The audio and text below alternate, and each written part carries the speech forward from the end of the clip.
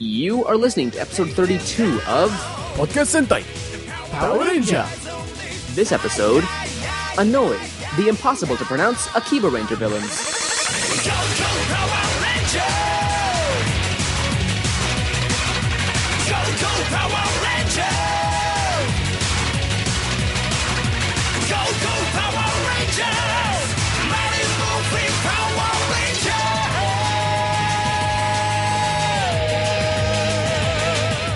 Hello, everybody, and welcome to this, the 32nd. Know me better on these here interwebs as Kuhan, and I'm joined, as always, by my co-host, Colton Clayton. Yo, what up? Didn't even say anything clever or putting you down this time. I just called you my co-host. It feels good. Underling though, I'm host and you're co-host. You're like it's like star and co-star. Or it's like chief and co-chief. You're like a featured player. And yes, I did just reference Scrubs. You're The chief resident and the co-chief resident. Well, no, they're both co-chief resident. But he's still called he's still called the co-chief resident, and he gets paid less for it. You're like the Taran Killam to my Jason Sudeikis. I don't know why I picked Jason Sudeikis. But anyways, so yes, episode 32 of Podcast Sentai Power Rangers. Colton, do we have any news before we go on anything? Just that the Power Rangers DVDs are available for pre-order. They're available for pre-order. That's pretty big news, I think. Oh, and they come with an action figure. The Red Ranger, the original Mighty Morphin Red Ranger with the Green Ranger's protective shield and a sword. Okay. Oh, and if you're curious, there's 3 discs of special features, so that's something nice. Yeah, there's lots of stuff happening on those things. So go pay $200 for them. I know I'll have to for the show purposes. I can't not review that. Toka Joe is saying that it's like really expensive to get them in the UK. So I said, if you just pay me, I'll totally buy him for you and ship him to you. So maybe he'll pay me and I'll buy him for him and then watch them and then ship them to him. You'll be burning copies of them. Yeah, I'll tell him. But, whatever. And then you'll send him the copies while you keep the original. Yes, that's exactly what I'll do. You'll send him a CD case full of DVDs. No, shh. I think he listens to the show. I totally won't do that, Joe. You're a cool guy. But you will still be totally ripping at least the special features. I mean, I'll ask him first. So besides that, I thought we had something, but maybe I just imagined it. I don't know. You're the one who always is on Ranger Board, even though I'm the one who's a premium member now. VIP. I would become a VIP member if I had the VIP money. Right, yeah. We actually, I guess I'll mention that at the top of the show instead of at the end of the show, is that I became a VIP member thanks to a generous donation from Super Bunny Bun that we talked about last episode. We mentioned last episode. So it's the Super Bunny Bun Memorial Ranger Board VIP membership. And it's not just like I want to be VIP so I can get free Ranger Board stuff. It's so that we could actually get our Ranger Board thread back. So basically it is for advertising, which is part of the show. Right. We really wanted our Ranger Board thread back because a lot of people got the shows from the Ranger Board thread, and I guess I'm sure they clicked through and just waited, but we got a lot of worthwhile feedback as well from the Ranger Board thread. So yeah. Also we have some pretty common fans that show up there. I know one Raz was common on our thread. Yeah. So we have that thread back now, which is exciting. Because we were originally grandfathered in because I wasn't a VIP because the VIP member rule wasn't there when we started the thread, but then it was added soon afterwards. But we were still grandfathered in, and then later they're like, all right, we're going to close all the threads that were created by people who weren't VIP members at the time. I'm like, oh crap! And so then we got a VIP membership, and now we got our thread back. Feels good, man.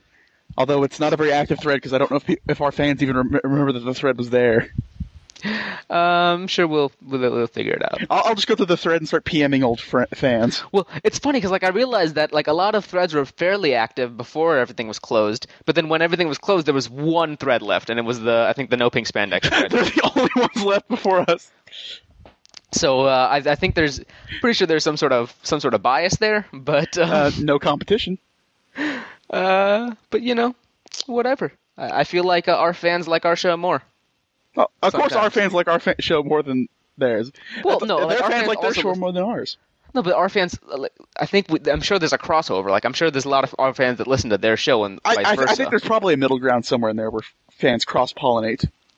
Especially since we got advertisement on their show. I'm just saying I feel like fans of both shows kind of prefer our show. Yeah, we do have advertisement on their show, which I found out thanks to our buddy Kamen Rider Pez, who he ended his show.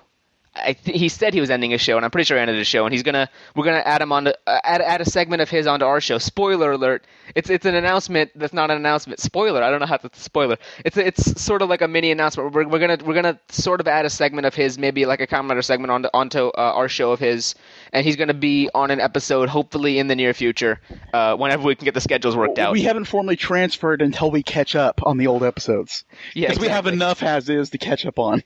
Exactly. At least it may be next episode, but it's not this episode. As soon as we catch up, we're gonna add his segment. Hopefully, we're gonna have him on the show to talk with us about. And Kuon won't say anything because he doesn't watch it. Well, no, we're gonna talk about Sentai, and then he's gonna have his own segment. I don't know if you might be on his segment. I don't know how he wants it to work, but I'll talk with Pez. Cool but guy. Since he's ending his show and joining our team, sort of, he's at the very least joining our team, if not the show per se.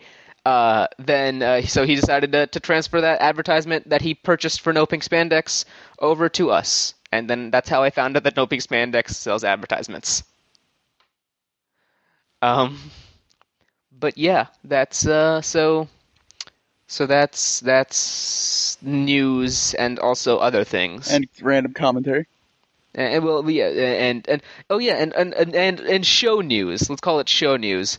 And also, I guess I teased this on Twitter, but I never actually released it. But we're going to, as soon as we catch up, as soon as everything's as soon as we hit the sort of new format, and by new format I mean introduce Pez's segment, we're gonna have a new album art, because our old one has Gokaiger and Samurai.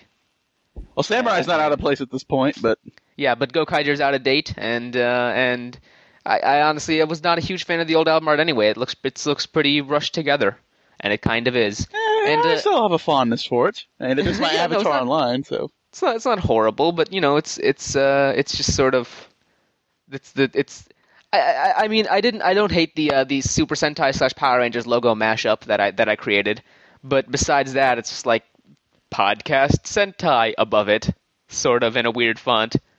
So we're going to be changing that because we really want to push the Sentai Rangers brand, and hopefully we'll be able to get a proper website soon. Our brand. Well, yeah, it's internet branding. Like I am the Kuhan brand. My brand on the internet is Kuhan. That's why I'm almost everywhere I'm Kuhan, unless I can't get Kuhan, in which case I'm either SSJ Kuhan, Kuhan Luke, or Kuhan Solo. I see what you did there. Yeah, see, Kuhan Luke, I think, is kind of clever, but I didn't come up with it. I came up with Kuhan Solo, so.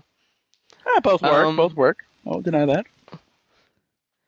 And so I that's stuff in news. So I guess now we should probably talk about Go Busters.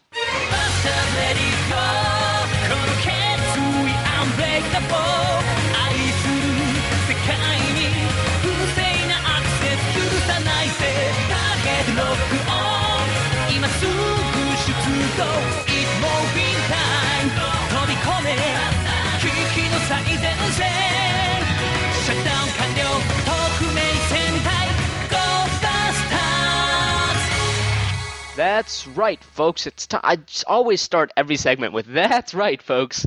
Yes, Go Busters. Because they said something. We went from 1 to 9 last time, so now we're going to go from 10 to 15. A lot of stuff happens in these 6 episodes, except not really a lot. Well, not counting, of course. Episode 10, The Reason We Fight. I guess I don't really want to say a lot on this episode, but this is the one where Hiromu's sister shows up. Spoiler alert. She's a bitch. We knew that from the first episode. Screw the world. I just want you selfishly to myself, even though that's not what even you want. It's all about me, me, me. I mean, that's basically all I want to say is that his sister shows up and she's all like, "No, don't try to save the world." She's a terribly selfish human being. And he's like, "Look, I want to save the world, It's like, no, don't do it just because you have to. He's like, no, I want to. It's like, don't do it just because you have to. No, I want to. He's just about to throw her off the building. It's like, and then he saves a bunch of people. And just like, you want to? It's like, yeah. oh, don't worry, she'll come back probably in another 10 episodes. Like, but you don't have to do this if you don't want to. And apparently then at the end, Hiromu and Nick, they try to find her, but they can't. But they find a sketchbook with the drawing of the family and Animal Nick. Because she never liked Nick because he's a buddy roid, which always made her think, oh, right, because that's the whole Go Buster thing going on. So she had a resentment towards him. She's racist against robots.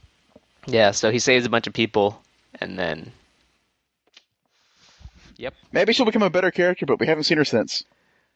Anything else you want to say about this episode? I didn't really want to go through the full summary because it's just his sister shows up and he saves people's lives. It basically, she had to be shown the blatantly obvious to get it through a thick skull that he's not a little kid anymore and he can make his own decisions in life. Yeah, right? He's an adult. Like he says, he's like 20. I think he can make his own choices at this point. Yeah, right? Like, come on. Oh, Yoko. At least Yoko's 16. It makes sense that they had a parent to pull back on, but they don't. Yeah. You were adopted by a military organization. Your love is military work. But like Batman, my parents are dead. And it's like, no, they're not. They're actually just sort of in hyperspace time. They could be dead. They may or may not be dead. We're not really sure. Know. My parents may or may not be dead. It doesn't have the same impact. And then, of course, there's Ryuji, who's 29 or 28. Right. Well, Ryuji was 16 when he started. Or 15 when he started, so it's like 3 years of no parents is like, whatever, man. He was the second oldest Ranger ever until later on in the reviews. Yeah, so I guess we can talk about episode 11, which is the targeted weak point. Now it's time for episode 11. So now I'll go ahead and do this full summary. After the last time Ryuji's weak point got the best of him, Gorosaki has created a safety device for his partner that will alert him of his body temperature. However, when cornering Enter when he's about to obtain Enetron, the safety device's warning signal disrupts the team's concentration before Enter entangles them in his tendrils. But after seeing Blue Buster overheat, Enter decides to take his leave, much to everyone's confusion. Gorosaki frets over what happened, as Nick and Usada try to assure him that Ryuji will not be mad at him.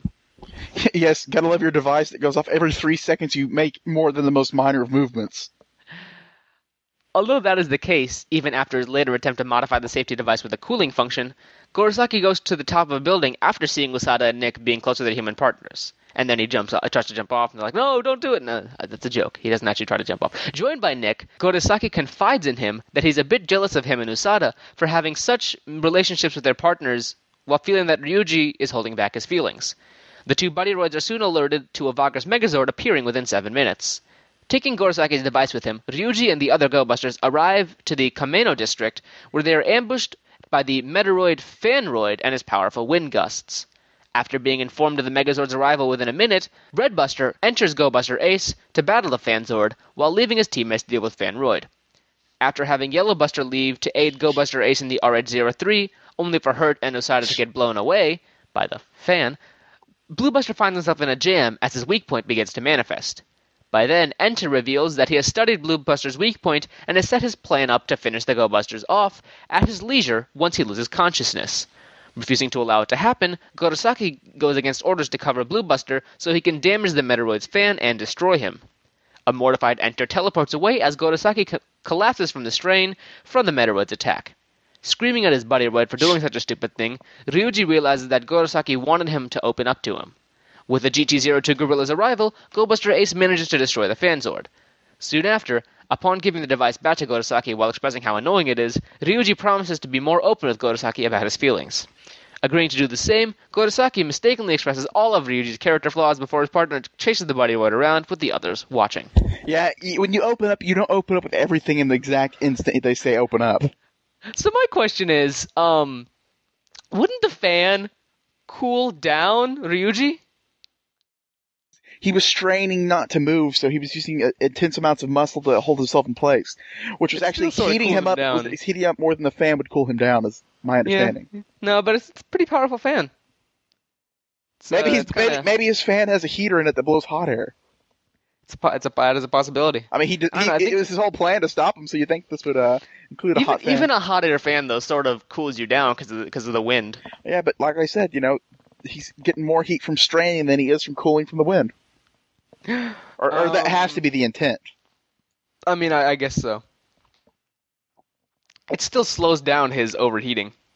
Yeah, but it's either that or he doesn't overheat at all, so, Yeah, I guess, I don't know. It just seems like it's an imperfect plan. I think there's better ways to try to get him to overheat. But I did like the bit at the end where it's like, okay, well, you could worry about me a little bit. Okay, and you're always doing this, and you need to stop doing this, and oh, this is just so annoying. It's like, okay, buddy, calm down, you're gonna get killed. Well, yeah, I liked because Gorosaki's the reason that he said Ryuji didn't open up to him is because Nick and Usada got with their partners when they were just little kids, so they grew up with these guys. But Ryuji was already 15; he was already mature by the time that he met Gorosaki for the first time. So he sort of knew social etiquette before he started before he became friends with Gorosaki. Of course. Whereas Nick and Usada, they're like, whatever, you're my buddy, Royd. They kind of had a chance for a close relationship because, kids just bond with pets or friends or, in case, robots pretty easily. Right, well, he bonded with Gorosaki as, Ryuji bonded with Gorosaki. Too as well, it's just not to the same degree or the same way. Right, yeah, he was more of a friend than like a family member. It's a more mature, somewhat more distant relationship, which could work and be satisfying, but Gorosaki wanted more out of it. Right. Yes. Which kind of makes him sound like a jilted lover, but let's leave that whole can of beans for another day. Well, because Usada and Nick treat their rather I guess Hiromu and Yoko treat Nick and Usada like family because they grew up next to them. They were there all the time. Whereas Ryuji was already at a point where he knew all his family. He was already at a point where he wanted to get away from his family anyways. He was at that age. And so Gorosaki was just like he was like a friend, and they didn't have the same relationship. And, it makes sense. I mean, if a 2-3-year-old and an 8-year-old are gonna have a different relationship with them than let's say a 15-year-old. Right. Exactly. I think she was 3 and he was 7. Yeah, 3 and 7. Right, because he's 3, 7, and 15. 3, 7, 15. Yep. All right. Which makes them 16, 20, and 28. Yep. Oh, what are you? What are you trying to do? Reference Avatar? Yep. I was actually watching it this morning. I don't spoil the episode for me. I haven't got to watch it yet. No, I was watching Avatar. Oh, Last Airbender. I still need to watch the new episode of Legend of Korra. Oh yeah. I slept in until we recorded. Wow. The next episode is called "You Like Going Undercover?" This is another filler episode where Yoko finds out that she looks exactly like a movie star. The most cliched plot they could have chosen, but it's already been cliched when they did it probably about 4 times before this. Well, the best part is that the villain is a copyroid who copies other people to look like them. So it's like, she's copying her to look like, it's so funny. So apparently this movie star has earrings that are made of a material. Rare material. A rare material, a crystal that's used for the Megazord's optics. That is not found in hyperspace or hypertime. So the movie star she's a Hong Kong pop idol named Angie Sue. I thought she was supposed to be from Europe or something. Wikipedia says Hong Kong pop idol. She's from Hong Kong. And everybody realizes that she's the spitting image of Yoko. And she's like, no, she's not. Shut up. And then they go and then Angie Sue's like, dude, you look just like me. She's like, oh, okay. And then so they have to come up with a plan because Angie Sue has a press conference, and they're like, no, we can't cancel or delay the press conference. That's not going to happen. My dreams are more important to me than the world getting destroyed because I gave them the last part they need to build their super death robot. And it's not like she can't just wear. It's not like she can't just not wear the earrings because they're very important to the character that she's going to play in the movie. Couldn't they reschedule and then create a fake? It's not like she can't just wear fakes of the earrings, which somebody would anyway. They wouldn't wear the real earrings that they would wear in the movie because they'd need them for the movie. they'd wear a fake as opposed to using the rare material, the rare crystal you can't find in Japan. And why even use the real version of that in the movie at all when you can create a convincing fake? Right, yeah, that's what I'm saying. Like, why would you use the real rare crystal that cannot be found in Japan, as opposed to just using a fake? Why not use a fake anyways? Yeah. Why not use a fake like they did in the show? Actually, like they actually didn't use some sort of rare mineral. I'm sure that those earrings were just glass. Actually, they did get away with one of the earrings. No, I'm saying like in real life. I'm saying, like, in filming Go Busters, I'm sure the earrings they used were just glass. Of course. They also kind of look like Patara earrings. So if Yoko put one on and Angie Sue put the other on, then they'd fuse. But they'd look the same. Yoko Sue and look the exact same. So they have the copyroid who's copying people, and they can't find him because he copies some dude and just, like, walks as him. Like, this dude, what the F? And then at the end, they form Go Buster Row and beat the Megazord.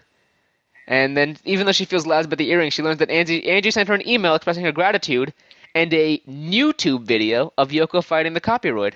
Oh, don't even get me started on that email, that English email of not speaking proper English. Like, hello, Yoko, I am Angie. Oh no, it's not that bad, but there's still some grammatical errors. It's mostly fine on that regard of what you're making fun of, but I am the gratitude. Thank you. It was written quite inefficiently for proper sounding English. I'm sure it's better than most American native English speakers. If that's actually true, then I'm saddened for America. Then be saddened for America, bro. Because I'm pretty sure it's better than most native English speakers. I'm sure there are people in Japan who can speak and write English good. They just don't get hired by these companies. For some reason. Anything else you want to say about this episode besides the fact that there is no reason for them to not just use a decoy? Or even use the actual rare crystal at all, ever in the filming of this production? I just want to say that from now on, all English things should be written and spoken by the president of Nintendo, Satoru Iwata. He's got fun English. I say this should be done by oh my god, who's the Sega guy? Who? Oh my god, there's some Sega guy who, I don't know, they made a joke Sega counted for. Why not just get like an English teacher from Japan to write the stuff? Get Julian. That's the weird thing. It's like they can't get people who do it right. They insist on getting people who can't do it right. There are people who are Americans that live in Japan. Get those guys. Just be like, hey, is this how you talk English? They'll be like, no, actually. No, it's not. Apparently they've never thought of that. The thought's never occurred. If I ever go to Japan, I'll kick Toei's doors down and be like, I want to give you English writing, motherfucker. And they get thrown out. And they'll be like, oh, Sam Jackson! If they see me and think Sam Jackson, they've got more problems than I ever thought. Well, because you said motherfucker. And they'll be like, oh, Sam Jackson, ho ho, yeah. I think I was talking about Takashi Iizuka. He's, I don't know. Anyways. Just get Kageyama to do all their English. Yes, I think that's a nice compromise. Just have Kageyama do all your English, and it'll be just as bad, but at least it'll be Kageyama. It'll sound good. Yeah. And well, actually sound bad, but hilariously bad. It'll sound incoherent, but We'll all be bobbing our heads along to the music. Jetto, man. The next episode is called A Surprising Day Off. Mission 13. So Yoko is given the day off from work. Everybody's given the day off from work, and so Hiromu and Ryuji are assigned to accompany her on a surprise tour. Let me guess. Is it going to be her best day ever? It was the best day ever. I was thinking more Nappa, but okay. She's given the day off from work, and with Hiromu and Ryuji assigned to accompany her on a surprise tour for the Buddywoods, starting with having Gorosaki see the animals at the Kamine Zoo, then a visit to Tokyo Dome Attraction theme park for Usada to enjoy the rides. However, a Meteoroid signal is detected nearby and forces the Go Busters to intercept it, much to Usada's dismay. Finding Tuberoid, the Buddywoods help get the civilians to safety, while the Go Busters deal with the Bugglers before they're alerted to a Vagrus Megazord coming in 2 minutes and 30 seconds, along with discovering that Kuroki is not in the base. As Red Buster heads off in the CB-01 to intercept the Tuba Zord, Blue Buster and a fired-up Yellow Buster battle Tuberoid. However, though realizing that both Tuberoid and Tuba Zord are using weak attacks, the former being easily hurt by Blue Buster and the latter being easily destroyed by Go Buster Ace, Tuberoid escapes. While the others track down Tuberoid, after having Usada go on the rides, Yoko meets up with Hiromu before revealing to him the surprise that she has in store for Nick, and hints about a backup for him and Ryuji. By then, Tuberoid makes his move again with Hiromu taking the hit meant for Yoko. After being alerted to another Metaroid being created with another Vagus Megazord to appear in 28 minutes, the Go Busters fight Tuberoid and the Bugglers, while Gorosaki takes Usada back to the base.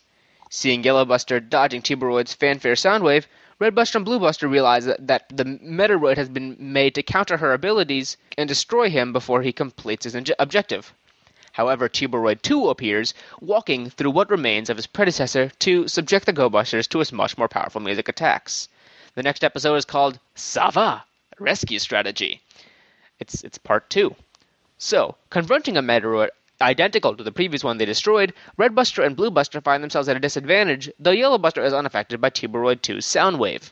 Even though Nick arrives to even the odds, Yoko is captured as she momentarily left the fight to recharge. Which is great, because, Red Buster and Blue Buster are shooting, and so she hides behind the pillar to eat some candy, and then Tuberoid also hides behind the same pillar to dodge the attacks, and she's like, oh, crap.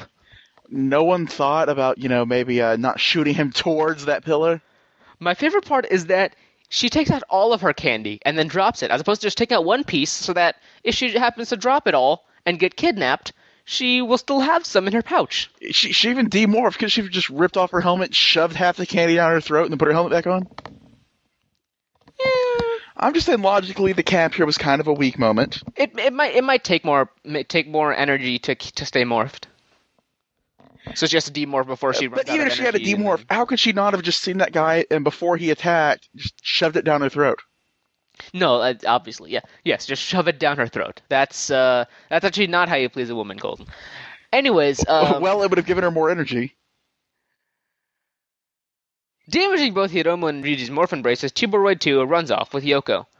As Gorosaki proceeds to repair their morphing braces, Hiromu and Ryuji receive a message from Tuberoid 2 using Yoko's morphin brace to tell them not to interfere with the second Megazord or Yoko will die. As Tuberoid 2's location is revealed to be in the Shimatani district, fortunately no Akiba Rangers villains are from there, and learning that the original Tuberoid's Soundwave attack was part of a two-phase attack with Tuberoid 2, Hiromu and Ryuji prepare to head out anyway.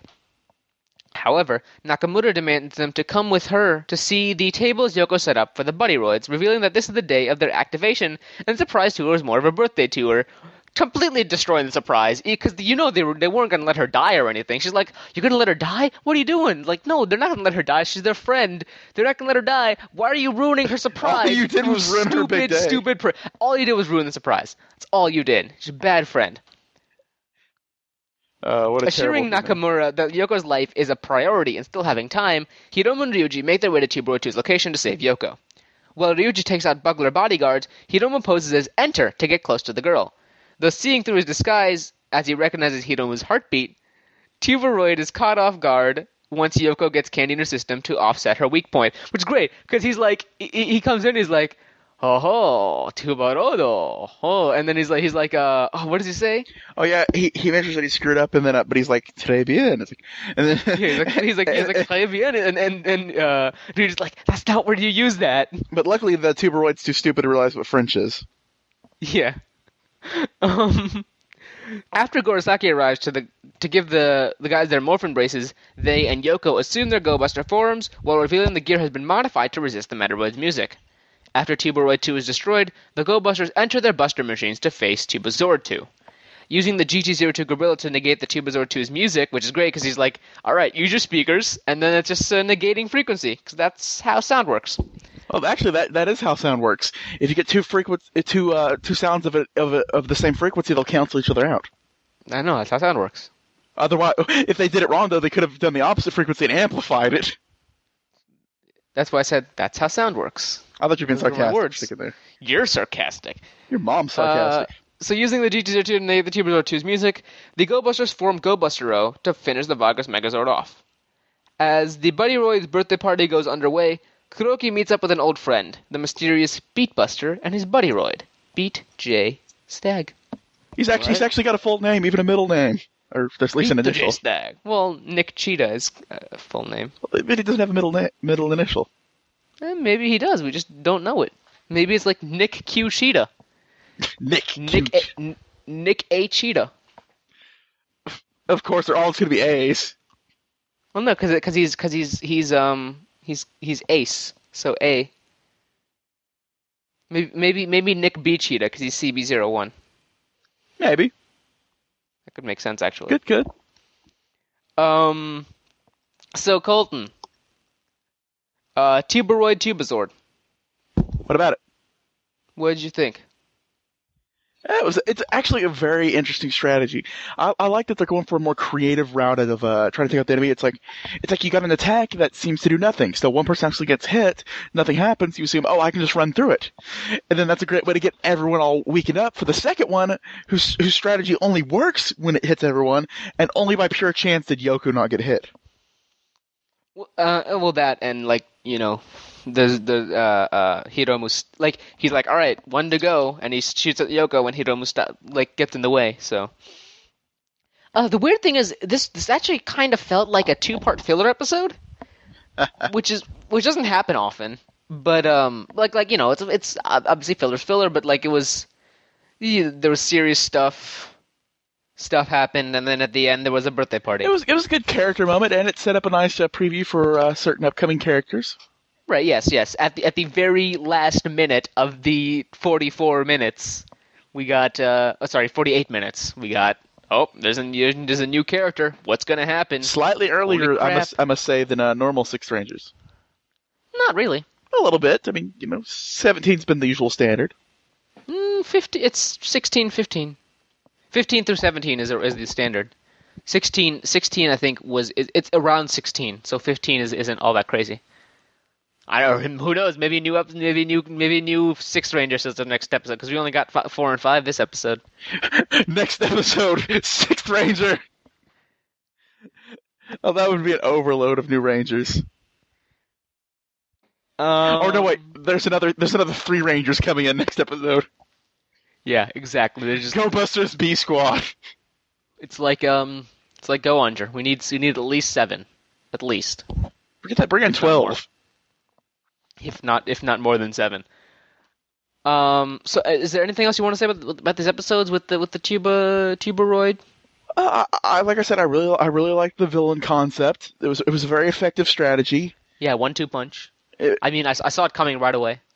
But it was still a brilliant choice given the situation. I mean, the Go Busters had no way of knowing for the first one, and only because of his insistence on going after Yoko after hitting the other two did it really get kind of obvious, or at least for the characters. It really came together nicely, I think, and I can't really wait to see more of these kind of robot designs where we'll see more creative uses for taking out the enemy. Yeah, hopefully we will. Well, I think we'll be seeing some interesting stuff very soon because new Rangers means new robots. I quite liked the how how they had they had Hiromu pose as enter, and he wasn't good at it. He just he sort of had I have this little thing that you can see. Look, it's a voice changer that is perfectly changes my voice. I'm just what I'm saying is he's no Malshina when it comes to voice changing. It could have been worse. He could have pulled out the old what was that thing from Home Alone? I used to have one of those. I don't even remember. Oh yeah, it was the Talk Boy. Anyways, Mission 15: The Gold Warrior and the Silver Buddy. So I can't find a description of this online, so I'm gonna wing it. The episode. You did watch the episode, didn't you? I did watch the episode. It starts off. Kuroki is talking to the mysterious beatbuster he met, and he powers down. He dehensions, and he's like, "Yeah, what's up? I'm Majiyello." He's like, "Majiyello? I thought you died." Like, nope. He's not actually. He's the same actor as Majiyello. Oh, it'd be great if he was the same character as Majiyello. Like, Majiyello, I thought you died. He's like, "Nope, I'm Majiyello, and now I'm Beatbuster." Oh, I'd love to see Sentai do that. Just be like, "Hey, I'm an old ranger. Now I'm a new ranger." Then it takes us back to the Go Busters base when This is not a way to do this. And people complain about the samurais having no personal life. These guys just stay in their base all day. Well, that's different though. The samurai are supposed to be teenagers that are normal teenagers, where these guys are secret agents meant to take. First of all, they're adults except for Yoko, but True. like they're and Yoko does do school. Yoko does school. Anyways, so Gorosaki's looking through Ryuji's old stuff, and he finds his old mementos from back when he was a normal person and not a secret agent. And Ryuji finds one of his old.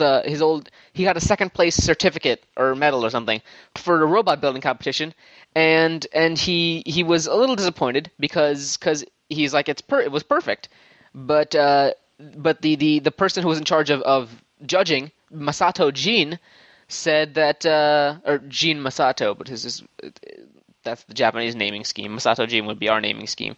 Masato. Wait, hold on. Whatever. He said that it's not everything shouldn't be perfect. Perfection is bad. Perfection is boring because your personality comes from the defects within. He says that later. So he says I'm explaining. So he says perfection is boring.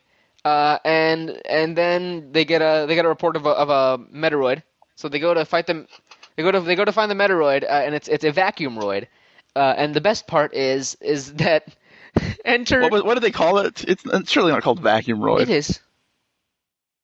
Vacuumroid. Well, no, it was Sojikiroid.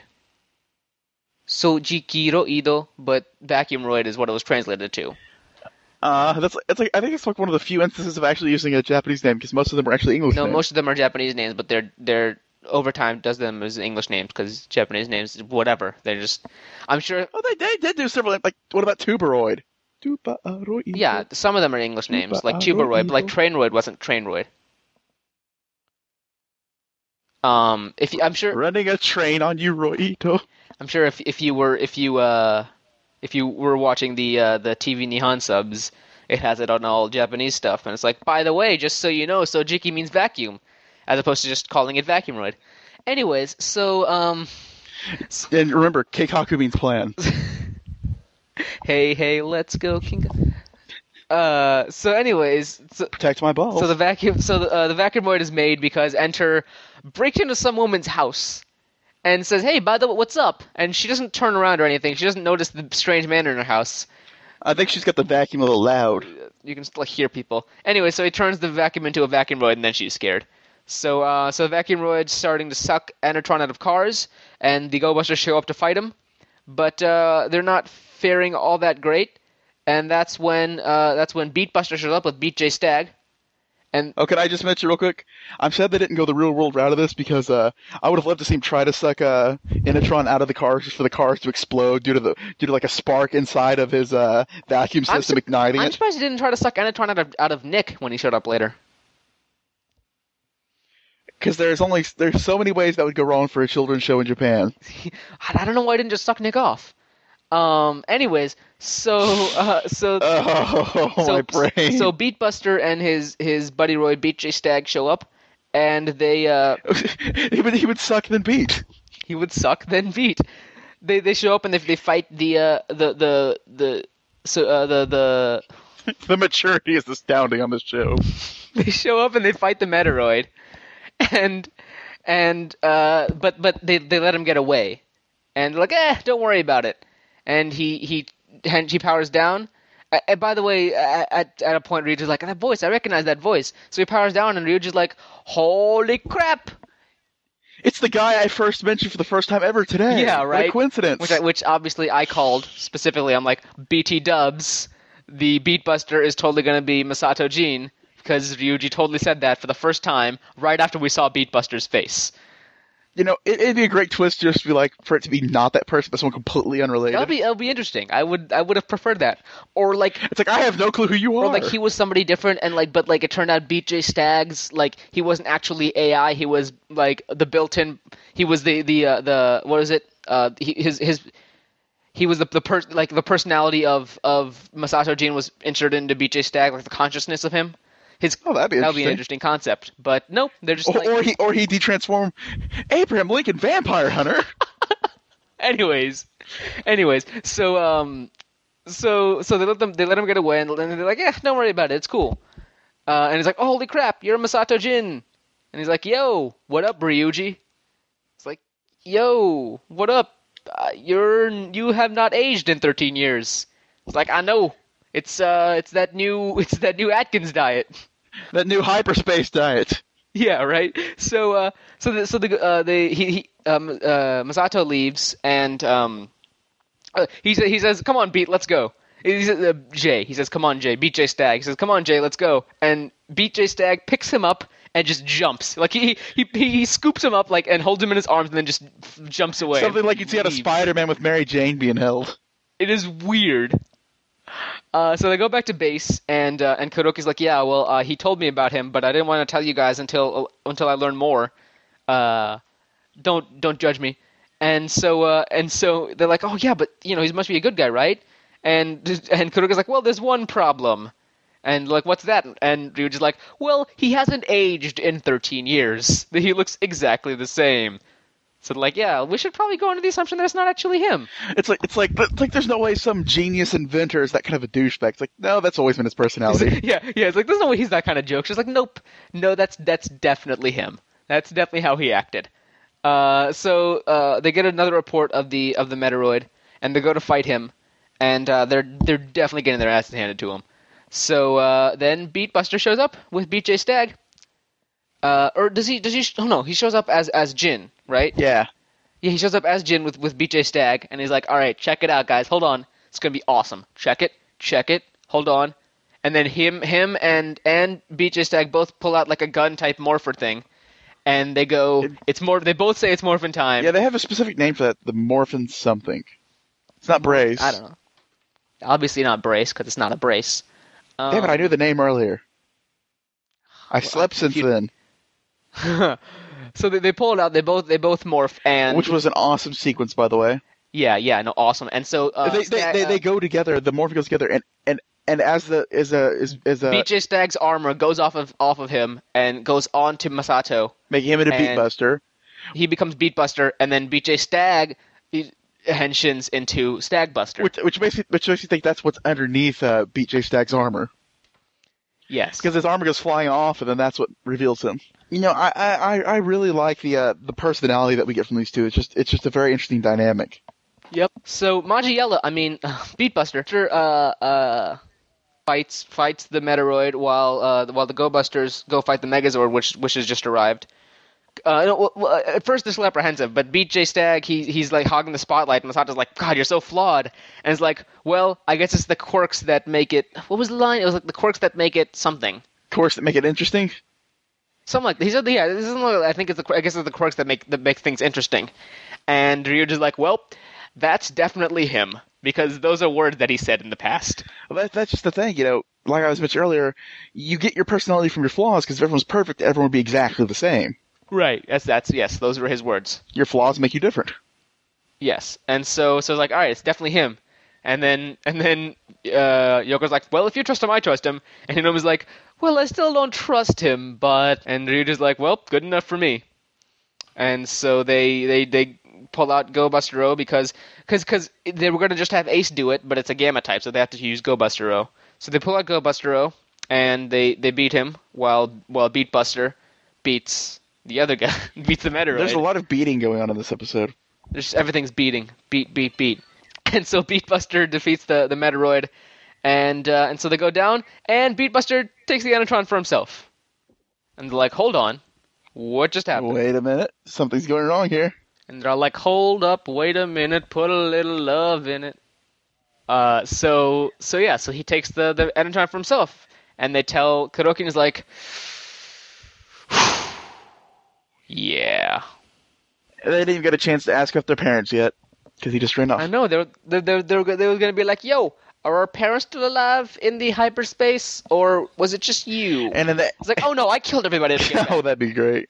But the next episode preview, it's like the Highlander. It's like there can only be one. Like the last one. Yeah, there can only be one to come back. Everybody else has to die. But then we see in the next episode preview that basically he's like, yeah, I'm not going to tell you unless you beat me, because I'm an asshole. Your family may be dead, but I'm going to tell you until you defeat me in a fight. I'm not going to tell you until you beat the Beat Buster. But yeah, one of the things I loved about this episode was just the dynamic personalities that you had. Like Beat J Stag, who becomes a Stag Buster, he's just got such a personality that screams, "I want attention first." But then Jin's all like, "Get out of my way! You're just a robot. It's my show." They're both trying to be number one, but they can't both be number one. Like, it's not that trying to be number one; it's just they both want to be in the silver spotlight. I mean, the gold spot. Wait, hold on. They both want to be number one. It's that, they both want to be in the spotlight. Because no one wants to be number two. Right. So he's one and the other one's A. Basically. Futurama reference. And anything else about Beat Buster, Stag Buster you wanted to say, Beat J Stag? Very interesting characters. I cannot wait to see more from them because we've only seen one episode so far. I think it's really interesting that they brought back. Oh man, I wish I had his name in front of me right now. They brought back the actor who plays Jin. This is the first time we've had. This is the first time we've really had a Ranger come back since Ninja Red came back as Hyuga. Nope, it's the first time we've had a Ranger come back since Changed Pegasus came back as Budai. But it's the first time we've had a hero come back since Ninja Red came back as Hyuga. Come on, Golden. I tell you this every time. Every time. I keep telling you. Picky little bitch. I get it. Hyuga was not a ranger. He was a hero. He was their sixth. He had a giant robot.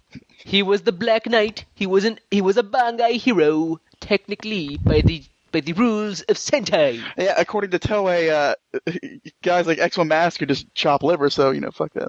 I think it's fine, because I don't think any kids remember Maji Ranger. Maji Ranger wasn't that long ago. 36th, 29th. 6 years ago. So I'm sure, like, some 12-year-olds who are getting made fun of for watching Sentai still remember Maji Ranger? For all of you 12-year-olds in Japan who are still watching Sentai, we know more pain than you do. Pain is power. Hey, pain is speaking power. of pain is power. Yeah, and speaking of, you 12-year-old kids should go back to bed because we're talking about something more mature. Speaking of good little girls and boys, stop listening now because we're going to talk about Hikonen Sentai Akiba Ranger.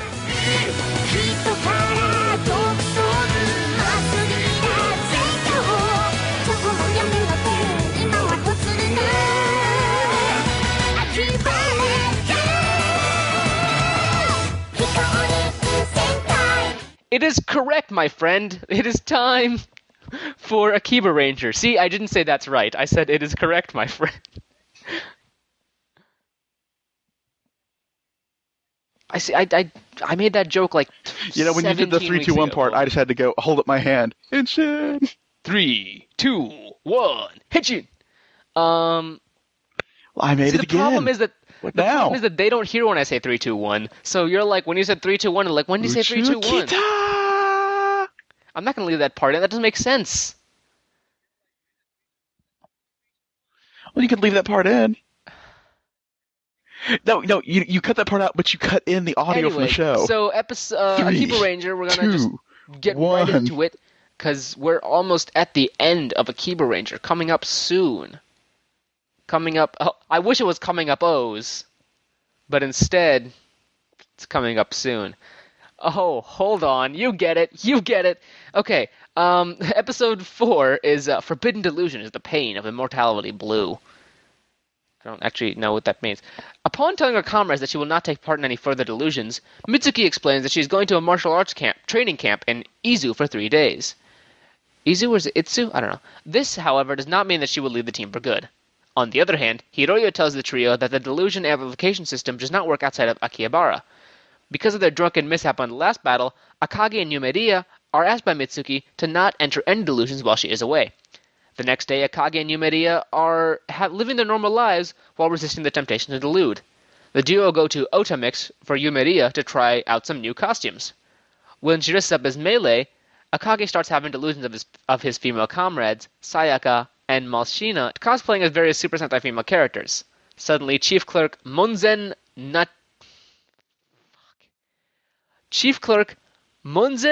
Nakacho Hashibiroko appears and uses a spell to purify all the nerds of their vices, causing them to leave the store and live normal lives. Surrounded by a group of Shatiic priests, Akagi and Yumeria are forced to enter the delusion and change into Akiba Rangers.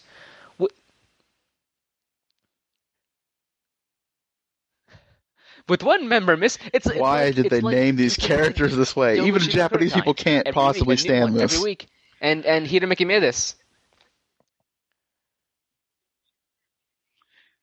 Even I'm pretty sure even they made the point in the show that these are terrible names. We don't like saying them out loud very long. Yokoshima Kuretan, I didn't even get while we were watching the show. Like during our review, go back and listen to our review of Go Onger, and we just called him Yogo Dad. And then he came back in 199, and then by 199 I finally figured out how to pronounce his name. I miss Yogo Dad. I mean, he came back for the 35th movie. It was. That must have been a great moment in your life. They must wait until Hashibiroko, the crown achievement of your entire life. When they shorten it, I can sort of say it. Upon remembering that only the suit actor for Yellow 4 appeared in episode 10 of Chodenshi Bioman, Akiba Red considers bringing Akiba Blue in the scene without Mitsuki around.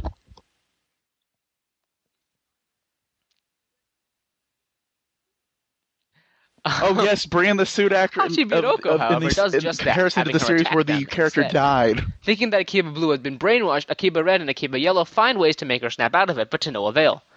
Right when she's about to finish off her comrades, the real Akiba Blue suddenly appears out of nowhere to intervene, which reminds Akiba Red of several imposter episodes of past Super Sentai titles. Mashina, who reveals herself to be the fake Akiba Blue, drops the act before leaving the scene, prompting the Akiba Ranger to destroy Hashibiroko. Back at Cafe Himitsukuchi, Akagi and Yumeria shop online to buy a gift for Mitsuki as a token of gratitude for helping them. Mitsuki returns from Izu, but upon seeing that she has a set of Aoi keychains that were exclusively sold at a recent convention, Akagi and Yumeria begin to question her whereabouts. She embarrassingly explains that she really went to Izu, but admitted to going to the convention, hence her ability to enter the delusional battle at the last minute. This enrages Nobuo and Yumeria, who chase Mitsuki out of the cafe. Colton, Forbidden Delusion is the pain of Immortality Blue.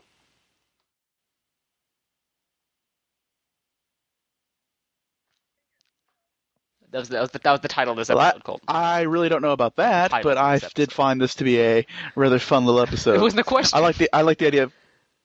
Huh? It was... I know, I was just answering it like I didn't know the question. Well, I'm stating that I don't know. Anyways, let me finish my comments. I like the idea of, hey, well, this is our fictional delusional world, and there have been episodes where there haven't been characters, so let's just summon in the suit actor. Only this goes bad because it's not really that character at all. It's one of those fake out episodes. Why you troping, yo? Akagi, you gotta study your tropes.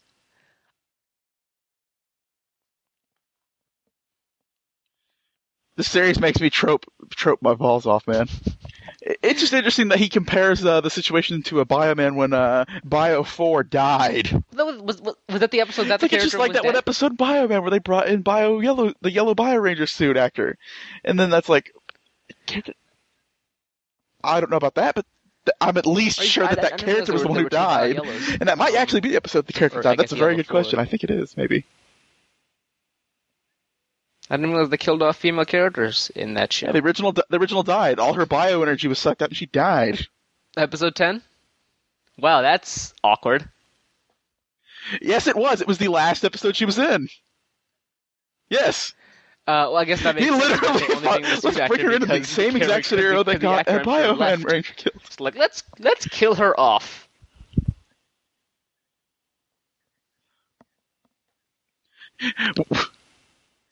When Gear managed to gather a bit of anti-bioparticles weaponized, Mika dies by Sakurantan after sacrificing herself to empty bio-killer guns ammo. Hold on. That doesn't sound right.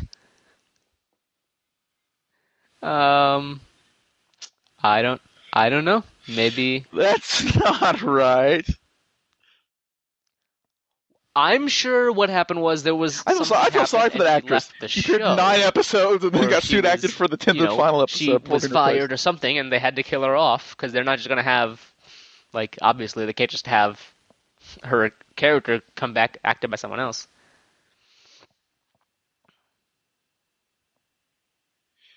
It's like yeah, the suit actor's done. Just take the suit out, and then the helmet falls off. It's the actress dead in the suit. It's like, oh, you didn't say anything. Well, Toei used to kill characters off a lot. It's the seedy early history of Toei. Like the original Key Ranger died, which makes you wonder what happened to those actors.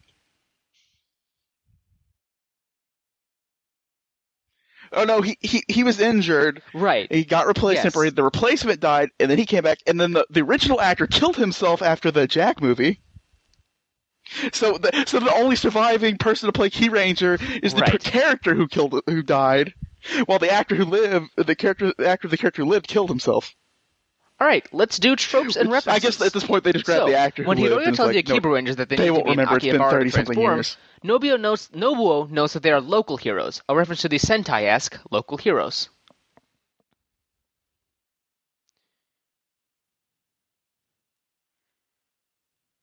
As Mitsuki prepares for the team in her 3-day absence, Nobuo notes that a 3-man Sentai with only 2 members hasn't been seen since Sun Vulcan.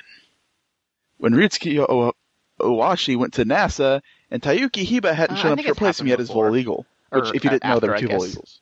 Is that the only time we've ever had a Red Ranger be replaced? I think it is. This reference is actually wrong, as Takeuchi appeared before, but maybe Nobuo got his Sentai was in fact there to pass the torch to the How former. did that even happen? Apparently.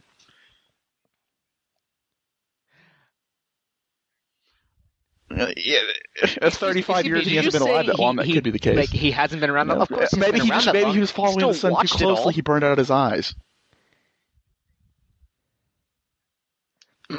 Upon seeing a group of people, which include men dressed as women, entering an old, like I said, he was following the sun too closely. He burned out his eyes. Cafe, Nobuo was reminded of Tokusatsu Sentai Deca Ranger episode 26, Cool Passion, where to investigate an illegal fighting ring, the Deca Rangers went undercover to visit their underground arena, during which Tetsu dresses up as a woman.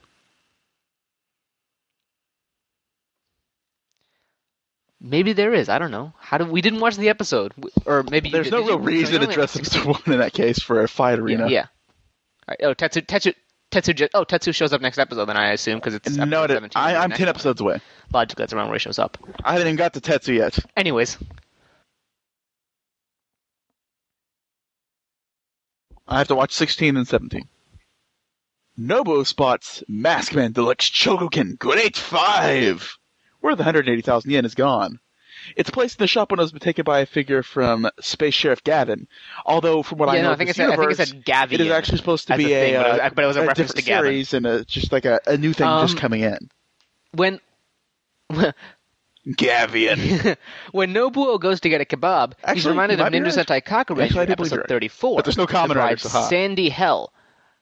With 2 exclamation marks, because that's how Japan does it, where the sand-spraying hag transformed food into sand in an attempt to entice one of the Yokai Army Corps bosses, Daimao, into marriage.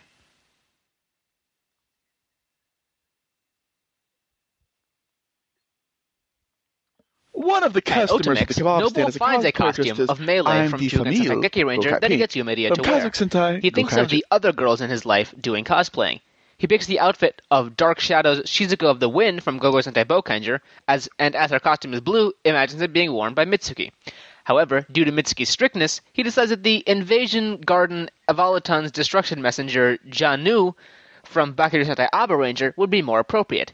He then imagines Yumeria as Lige and Hiroyo as Lijul. Due to Hakuse's connection to the Akiba Rangers, Nobuo decides that she would be better as Space Police Earth Branch's Swan Shiratori from Tokusatsu Sentai Deca Ranger.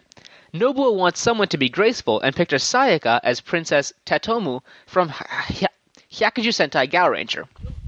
Then, due to her name, Nobuo puts her in the costume of the Earth Defense Force's Sayaka Honiden, Changed Mermaid, from Dengeki Sentai Changeman. When he asks for something more mature, he accidentally makes her into Space Pirates Balaban's Steerwoman Shalinda from Seiji Sentai Ginga Man. He knows that would fit Machina better, also picturing his nemesis as Barbaric Machine Clan Gaiark's Water Pollution Minister Kegalicia from Engine Sentai Go-Onger, and Space Ninja Group's Jakanja's Fourth Spear Wendinu from Ninpu Sentai Hurricaneger. A lot of girls in cosplay. I'm not subtle at all. a lot of fantasizing for just a bunch of subtle references. And not subtle. I'm sure she had the same especially with her, the costume, it's very not subtle, in your face, boing. Of course. Not totally inappropriate, right? Yeah. Which isn't totally appropriate in this series.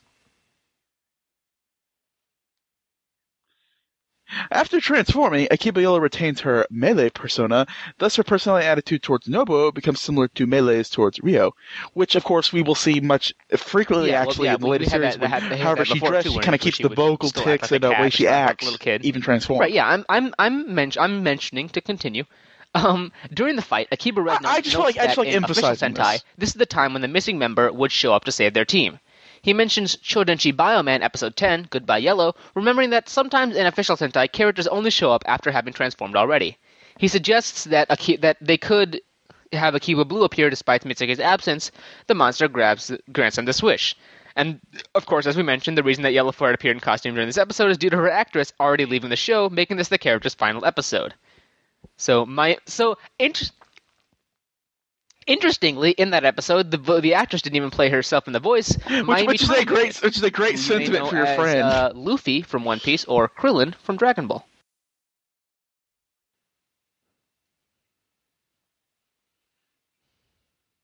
Some class in the last minute. When this Akiba Blue attacks her teammates, Nobuo mistakenly sees this for a brainwashing episode. Yeah, definitely. Which, if you haven't been following Sentai long, is an old trope, and you probably have even seen it. Akiba Red models his method of getting with Tommy. The apparently brainwashed Akiba Blue on Bokender Task 14, the revived past, when Masami was trying to reach the brainwashed Natsuki. That was a good episode, by the way.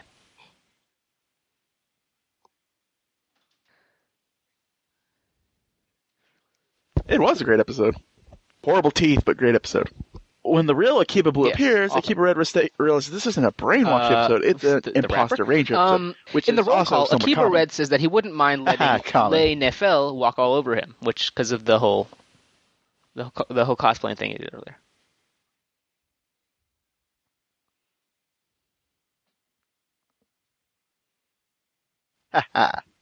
After the imposter Akiba Blue reveals herself to be Malsina and leaves, Akiba Red complains that he figured it'd be this is the one with the bear and panties is the real Blue, when he calls the kind of solution for an episode written by Arakawa.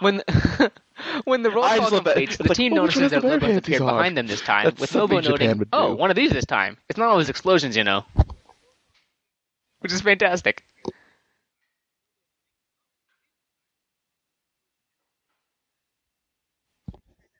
They do transform differently sometimes. The Akiba Rangers explain to the monster that the missing team member showing up for the nick of time has triggered their flag for victory. Near the end, obviously, because we're near the end. I'm just waiting for one of them to be so literal an actual flag pops up that says victory. Yeah, well, maybe. Yeah, I know. Maybe. Well, unless there's a season 2. Number of episodes. Who knows? Fourth Ranger? Come on. Hopefully. I gotta say, this is Toei. I don't know how the... It's gotta be popular enough for one more season. Of course they do. Of course. Oh, they actually do. They sell figures. They even sell that was the tropes and references for episode CDs 4. And music. Do everything else about the episode? They'll probably make an anime out of the fake anime. So now let's move on to episode.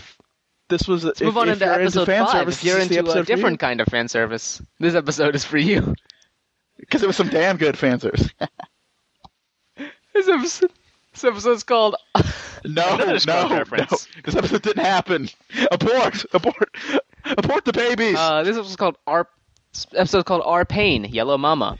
What can I say? Akagi returns to Kappa Himitsukuchi to have some curry rice when he suddenly notices Yumeria cosplaying as an alien girl and telling everyone that her mother, Masako from Mount Pear, Yamanashi Prefecture, is visiting her. Later, Akagi, Mitsuki, and Yumeria go to the latter's home, which is decorated with countless anime and Super Sentai memorabilia. Reminded of several parental visit episodes of the past Super Sentai series and fearing the outcome of Yumeria's mother finding out her hobby, Akagi starts hiding all the memorabilia, only to stumble on her collection of yaoi manga in her closet, which gets him kicked out of the apartment.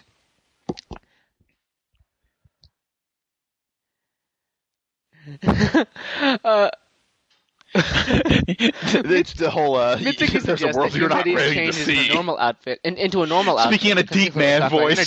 When Masako suddenly like, oh, enters God. the room. Everyone is further surprised when they see that she is also a cosplayer herself, known by her alias Miyabi, and she reveals Yumeri's real name as Yuko Yamada.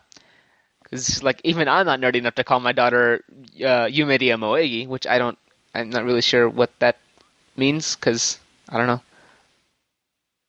Yeah. Something like that. Yeah.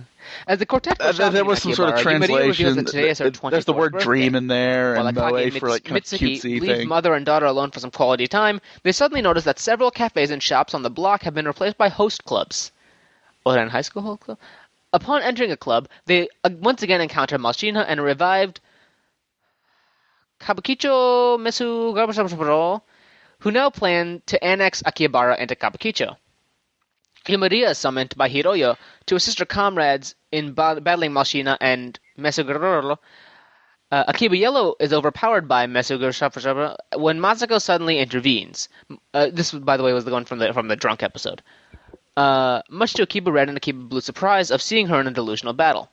She takes Yumeriya's Moe Zikuns and transforms into Akiba Yellow to brutalize the chief clerk before returning the transformation device to Yumeriya, which is great. She's like the what was it? What was her call? It was the something MILF. Yes. So What's up, like the sexy MILF cosplayer? Returns the transformation device to Yumeriya for the Akiba wrench to finish him off once and for all. Back in the real world, Yumeriya reveals that Masako died in a car accident 5 years ago.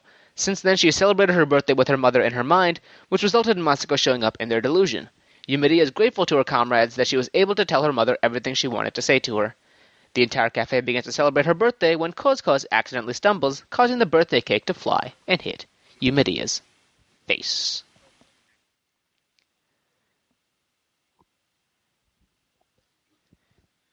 Okay, I gotta say, for all totally the episodes, did cry, man. You were that like, ending like, caught me totally off guard. You even posted in chat, weep, that was weep, freaking sob. sad.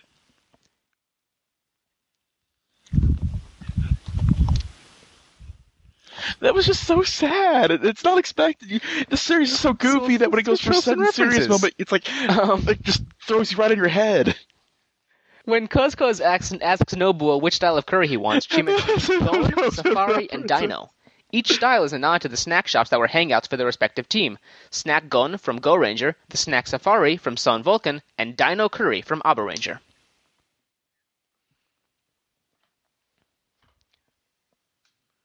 When Yumeriya first shows up cosplaying as Cafe, the music from 2001, A Space Odyssey plays in the background. I'm not sure they paid the licensing rights to that, knowing Japan. Or maybe, I don't know, maybe Toei owns the rights to it in Japan, so... they might not have. Maybe. Upon finding out Yumeriya's mother is coming to visit, Nobuo says that this is the true Sentai stock plot, Nobuo mentions the parental the visit Shogokin episode, figures his mom threw which away. I'm sure is also a stock one, though not as common of a stock one. Oh, that poor man. Those figures must have been nice. They're not as mobile as an actual deluxe figure, but they look better when they're posed. At least that's what I've seen. Being a Sentai fan, some of the stuff in Yumeriya's room is Sentai merchandise. Nobuo tries to hide her otaku stuff, explaining that's a classic Nobuo Sentai says trope. they might when be a parent dealing with the visits, second there'll be major a fight trope of the parental visit episode, over the risk their kids the face. marriage interview. He explains there are Sentai episodes where a heroine's parents force a marriage interview for my daughter's sake, but it's really a scheme to get their kid off the team. When Yumeriya says this is unlikely, Nobuo notes that Chisato from Mega Ranger was still in high school, and her grandmother of all people brought it up. The episode referred in this case was It's Over, the Explosive Granny Whirlwind. Clearly. Which is the best title of an episode ever. Nobuo is sad to find that the shop selling Sentai toys have been replaced by a host club, saying he's going to buy the Bioman Super Preparing to fight Deluxe against the returned Kabukicho. Oh, and that Maskman robot. I wanted that Maskman robot. Oh man, I was so close to doing that well. Akiba Red says that revived monsters are always weaker than the original.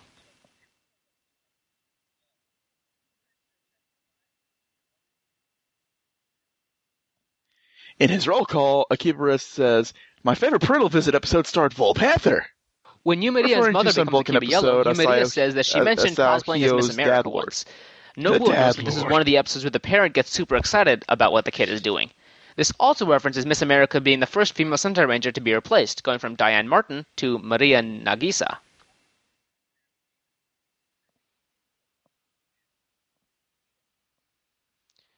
Although Nobuo doesn't point it out, the roll call in this episode features the colored explosions behind the individual Rangers, which is always a personal favorite of mine. The strongest female villain in the history of Sentai. We actually haven't had colored explosions in a while. I was going to mention and then realized that I was halfway through the thing. Also, let's see. Trivia. This episode is the first time one of the Keeper Rangers is taken out of their transformed state in battle. In this case, Yumeria. It marks the first time in Sentai history where a blood-related relative replaces a member on the main team. Although the Go Rangers were completely replaced in the manga sequel, but this manga is not canon. And the first time that the penultimate powers are reused, as Akiba Red and Akiba Blue wield the Deca Cuffs and Boken Scooper, or Boken Shovel, respectively. It is shown that past Rangers, namely Deca Red and Boken Red, do not need to appear again for the penultimate powers to be utilized.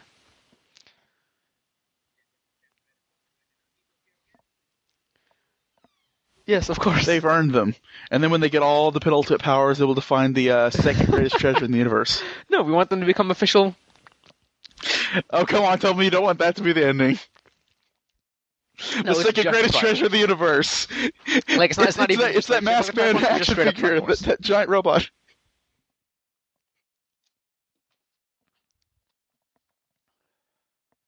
The second greatest treasure in the universe. It's not French or something stupid like that. It's just straight up money. The third greatest treasure in the universe. This is gold. No, it's the second greatest treasure in the universe. Yeah, that'd be great if they directly reference that. Some Indian... Yeah, friendships below this. Yeah, exactly. So Colton, what did you... you started off with this episode saying, no, here's the Cave of Wonders from Aladdin.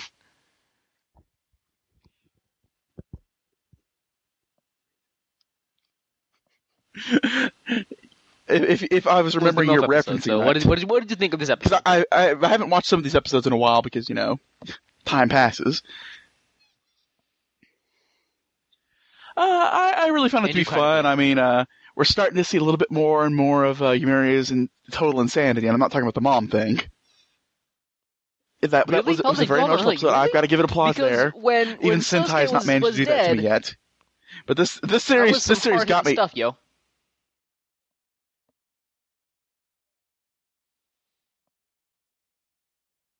Oh, yeah, but it was still a dramatic scene that was building up to it.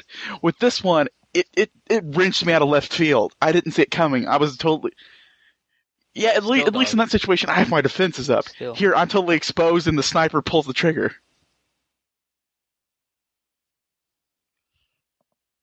It's just sad to find out that, she had one less adventure with her mom through this delusion, and that she's really dead.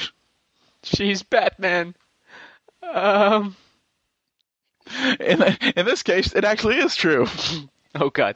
Yeah. So I don't want to. Was pretty good. I don't want to know what she would do with Robin. Definitely pulled you out of nowhere. Like until that happens, it's like, oh, just a standard episode. Yeah. Oh, mom shows up. That's kind of funny. Yeah. Okay. And then you realize, like, because you assume that she was like, oh no, I wouldn't worry about that because my mom's also an otaku. But you realize she's saying I wouldn't worry about that because her mom's dead. Like, don't worry about the fact that. Right, it's not going to come up because she's not actually there. But then she shows up. That's not going to come up. That's not an issue. It was really weird. Like, what happened?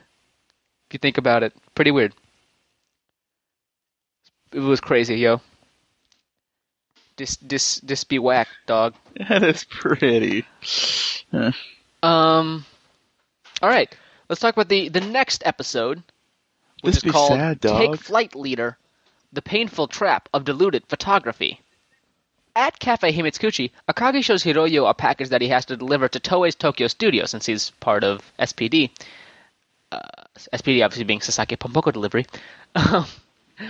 Well, with Mitsuki tagging along on the trip. On their way, they hailed Sayaka, who broke the heel on one of her shoes on her way back to the office. Which is funny, because she's like, oh, why do you have all that Aoi stuff on the car? He's like, oh, it's because, it's like, oh, it must be one of those advertisement things, right? That's so annoying. It's like, yes, advertisement, Annoying. There's not a schoolgirl in my car.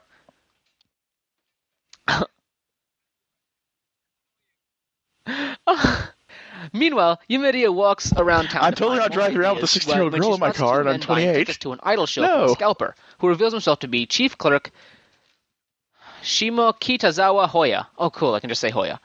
He magically pastes the tickets onto the victim's forehead to teleport them to the theater district of Shimokitazawa. The Akiba Rangers engage Hoya in a small theater stage, where he and Mashina defeat them using invisible barriers, hidden mines, and shadow tactics. Frustrated by the loss, Mitsuki ponders on going home, but Akagi encourages her to stick around with him in the trip so she will learn the true meaning of battle.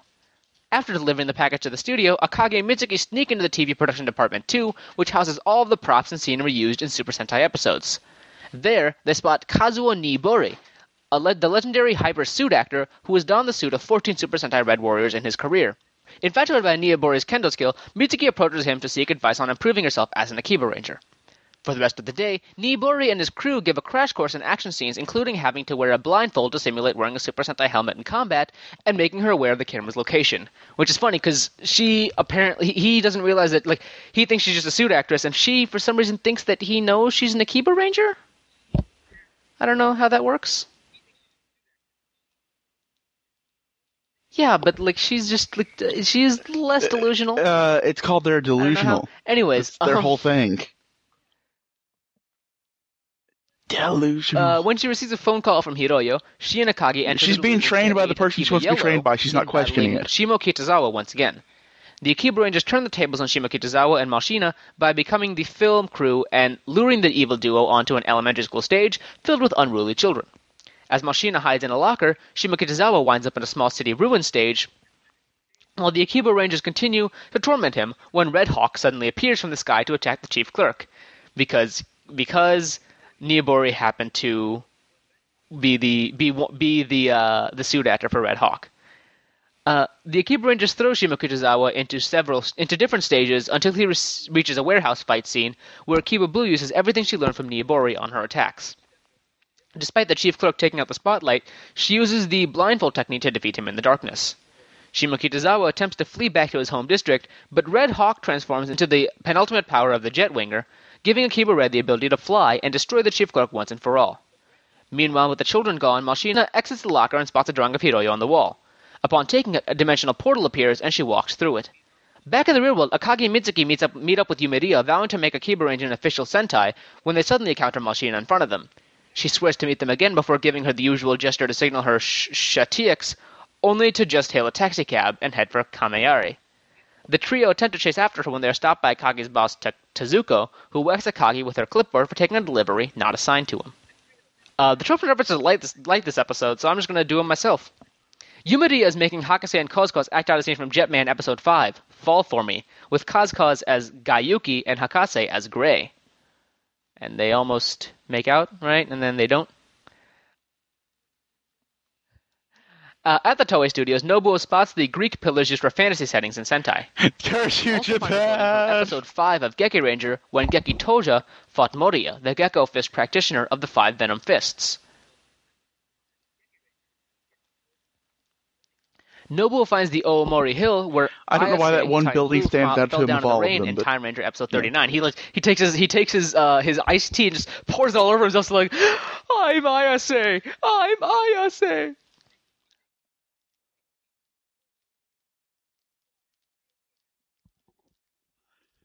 I guess Toei owns a whole chunks of Tokyo or something. That up through Red Hawk, he was the suit actor for every Sentai Red for 13 years, referring to the period from Battle Japan to Red Hawk. He is known as the legendary hyper suit actor. He sought perfection in both action and acting to bring a sense of intensity and realism to the show's martial arts. Yeah.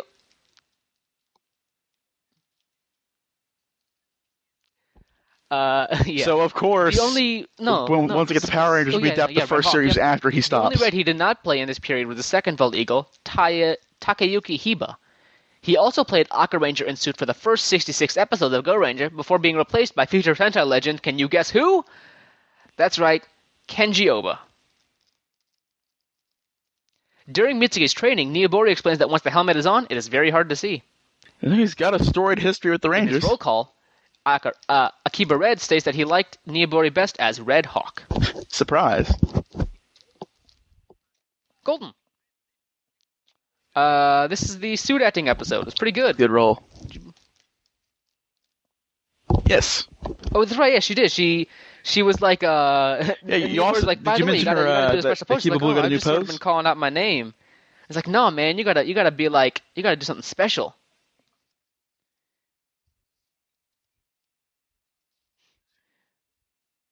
Gotta put up the soul, man. For all the kids watching. Yeah. It's like, what kids? What are you talking about? I apparently don't realize that this is just a suit actor. She's like spins around. But yeah, you gotta live her choice of pose that shows off everything. Whatever, you know. It's like, I'm in a skirt, but I'm just going to flail my legs up in the air it's not like this. It's underwear over. So you can see the tights. panda in every episode. Spandex.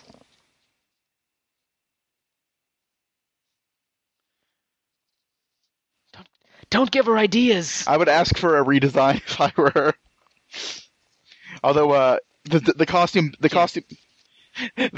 best work out for anything Akiba Red. else? No, that's a great costume. It's dignified. Dignified for a nerd, anyways. Yeah, I liked the episode. It was nice to. It was, with Gokaiger, we got all the actors to appear, but this was a nice touch to actually bring in the stunt actors and see kind of the behind the scenes Right. and how this works. Because, I don't think they were recording behind the scenes footage back in the day.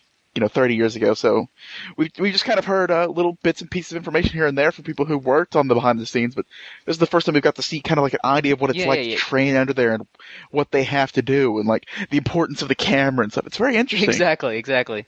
The hits count as long as the camera makes it look like the hits count, even if the hits don't hit. Yeah, I noticed that. Which was a great moment in the fight. It looked like a hit. It's like, the hit didn't hit me, but the camera saw it looked hit like you. a hit, so it's cool.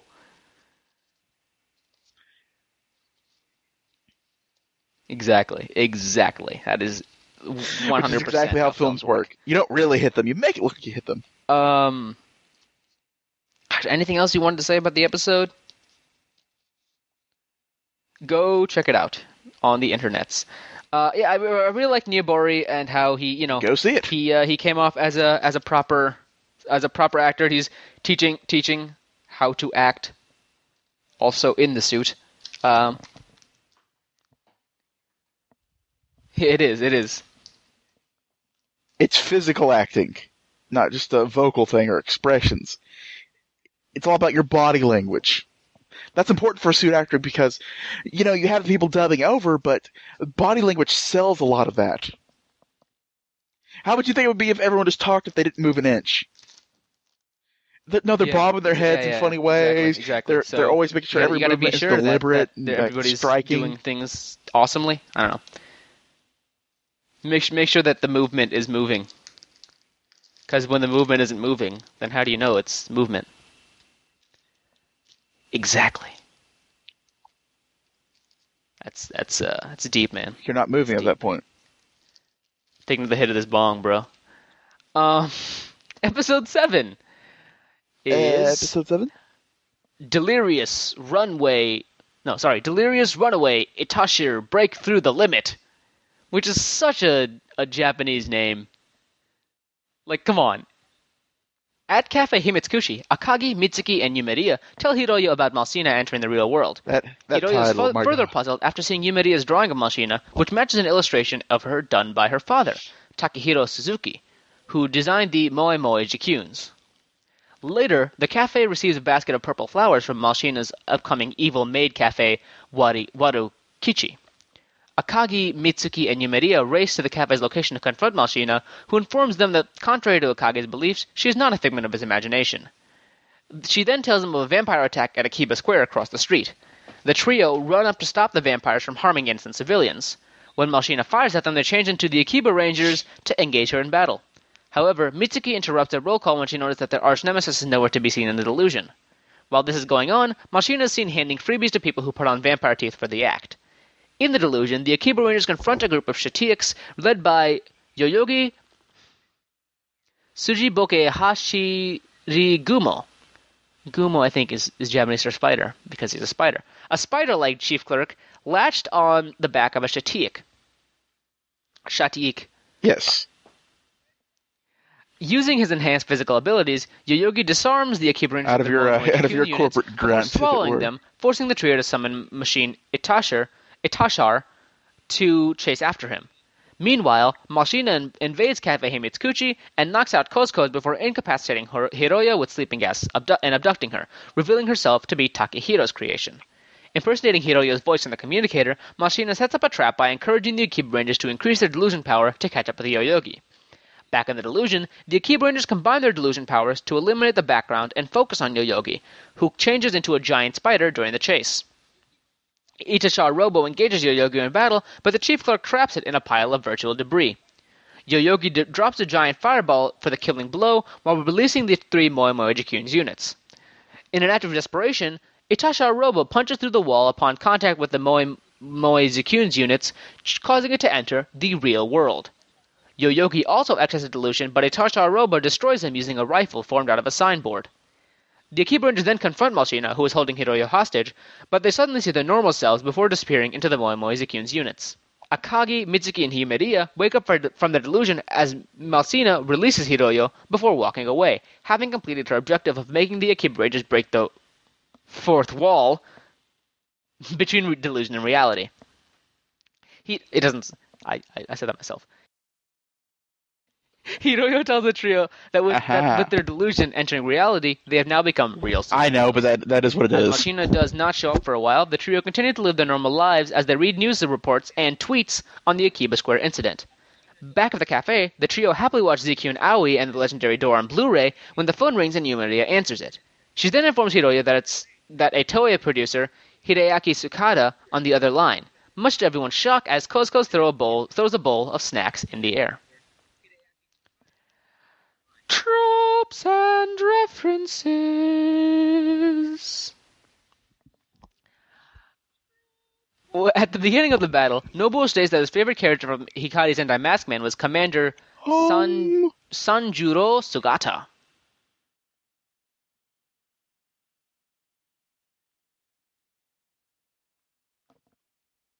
He loves him those main characters. The stand full of figurines that Hakase is holding is a set of Bandai's Girls Uniform line of Super Sentai and Rider heroines. When defending Hakase from Machina, Kozkos grabs the laser magnum, the close combat I'm pretty sure they're made of Maskman. heroin, but go on.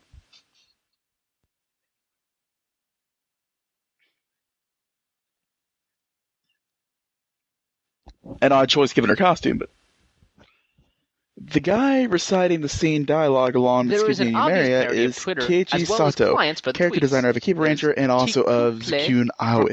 For Keitai, Twitter for iPhone, Tiku Doc, TweetDeck, and Keitai Web, Mobile Web, for Twitter's mobile web.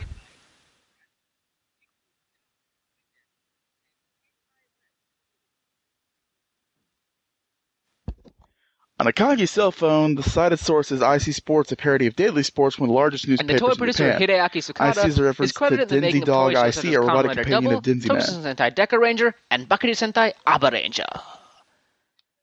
And the episode reveals that the designs for Moe Moe Jikyuns and possibly Machina were left behind by Hiroyo Hakase's father, all good Takehiro series. Suzuki.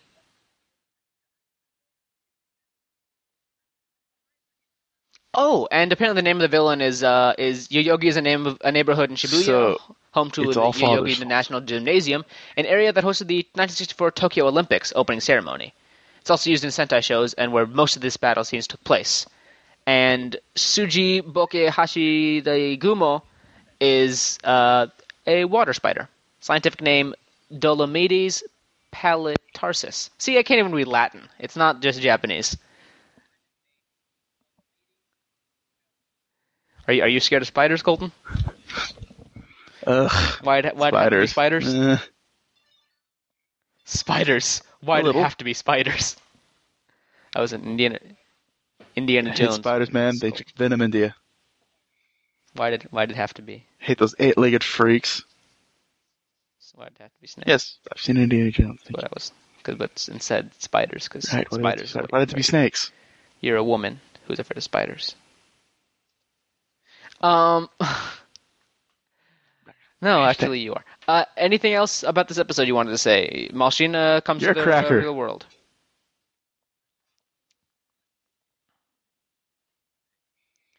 This is the beginning of the final storyline. The reality the only itself is morally being fisted right now.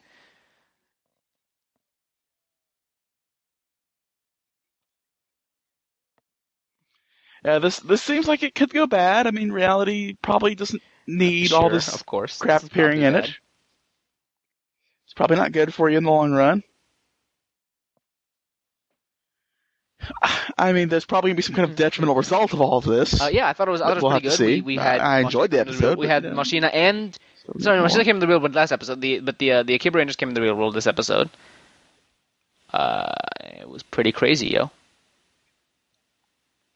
So this leads up to the next episode, in which the Akiba Rangers stay in the real world for a little bit longer. It's called The Bonds of Painful Special Trading Are the Authorization Road's Conspiracy Intersection.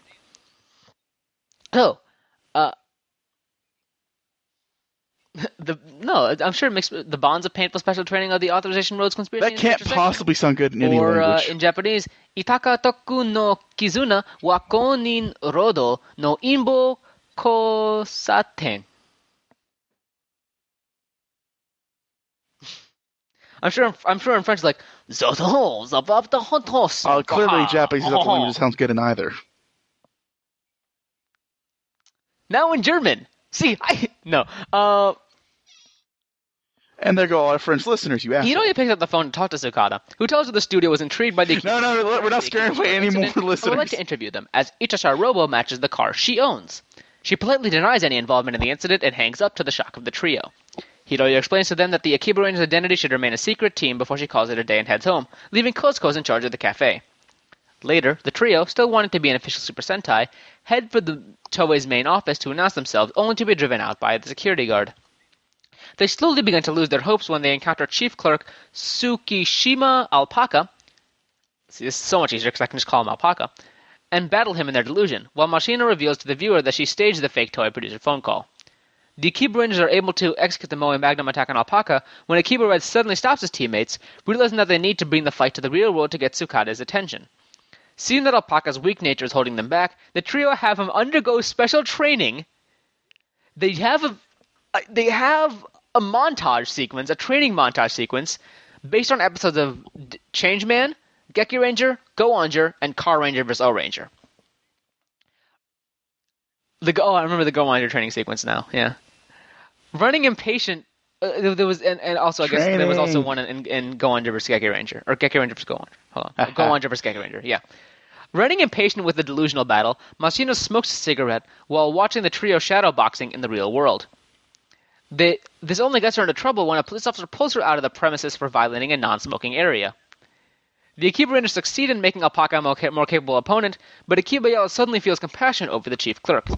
However, they decide to give him one last fight, which is funny because he's like, this is my plan. I'm going to stop them because they feel all on me. And like, nope, the way that we honor him is giving him one last fight and totally beating him up. And he's like, hold on, wait, what? The trio execute the Moe Magnum, but Alpaca deflects it with the spatulas, causing a dimensional rip that throws them into the real world. Seeing themselves surrounded by the Akihabara crowd, the Akiba Rangers encourage them to take pictures while they unleash the penultimate cannon and destroy Alpaca with it. As Akiba Red and Akiba Blue watch the explosion, Akiba Yellow gives her business card to the crowd. Among them is a faceless vagrant with long hair, who then passes the card to Machina, while the Akiba Rangers are chased off by the police officer. Meanwhile, Hiroyo spends the day investigating her father's whereabouts over the past year by visiting several companies he was involved with. She's told by his former colleague of a robotics firm that Takehiro had become obsessed with anime and started submitting his portfolio to different animation studios. She goes to Studio Bell Village, home of Zikyu Aoi, where she discovers that Machina was the original design for the anime's main antagonist. Takehiro was originally in charge of Zikyu Aoi's production and character designs, but was kicked off the studio when his work started becoming violent, and he had personality conflicts with the staff.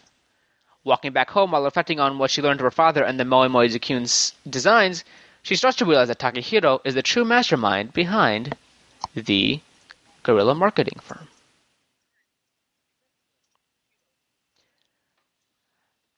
Tropes and references.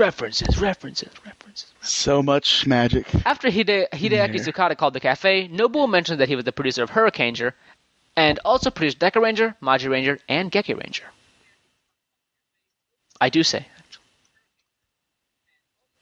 Maybe. You don't say. Maybe, I don't know. Didn't they call him Tsukasa P or something like that, or in the subs? I guess that's because he's the producer. When Hakase makes up some excuse that Kiba Rangers need to protect their identities, Nobuo says that the Ginga Man and Deca Rangers' identities were known to the public. Yeah, well, because Samurai, it's in America. Which is actually true. Some don't have to hide it. In fact, Shinkenger, but not Samurai, strangely. Well, that's the thing. It's one of the more accurate adaptations of Power Rangers. Yet that's one of the things that doesn't adapt. This is actually a reference to a famous scene from Mobile Suit Gundam, where Bright Noah slaps the protagonist Amuro Ray to try and persuade him to launch in the RX-782 Gundam. This is commonly known in the Gundam fandom as the Bright Slap. Yes, obviously Colton knows this. Tomokazu Seiki has played another protagonist, the Bright Slap, Domon Kashu, on Mobile Fighter G Gundam. Another reference was also made in Gokaiger Episode 11, The Serious Rebellion, where Wars Gil exclaims, "Not even my father hit me," after being shot in the hand by Captain Marvelous. Apparently, Tomokazu Seiki, who played Alpaca, is the one who... So the guy who played Alpaca played Domon. Well, no, I don't think he did stuff for Gokaiger, but the reference... Maybe, I'm sure he does stuff for Gokaiger. It's a possibility. He also did some stuff for Gokaiger, like we said. Mo Pirates. I'm pretty sure he was the Mobiritz. When the Kiba Rangers arrive at Tokyo Company Ltd. in Ginza, Nobuo says they had been there since the stage show for Juketsu Sentai, Geki Ranger, Nene Ho no Hong Kong Decisive Battle. Well, Yumari states that she was there during the press conference for Juketsu Sentai Gohanjo. Boom, boom, bang, bang, Gekiju Bang. I didn't need to say it like that, but I chose to. According to the Akiba Rangers production blog, Kamen Rider and Precure do not exist in the Akiba Rangers universe, and what we know as the Space Sheriff series, or the Metal Hero series, is just part of an ongoing fictional franchise that airs on Saturday mornings. Featured in this episode are posters for Galactic Sheriff Gyabian, the 2004 entry, Galactic Sheriff Sharian, the 2005 entry, and Galactic Sheriff Shinar, the 2006 entry. In this universe, they're the first three entries in the Metal Hero franchise: Gavan, Sharvan, and Shadar.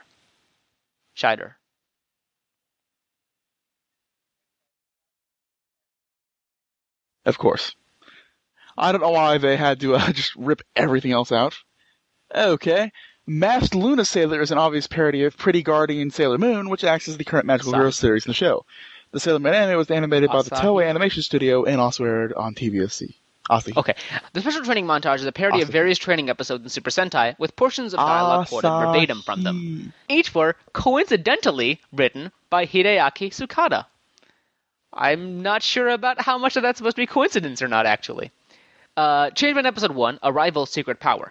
This scene in particular is from the very beginning of the show, where the soldiers go across a minefield where Commander Ibuki observes from afar.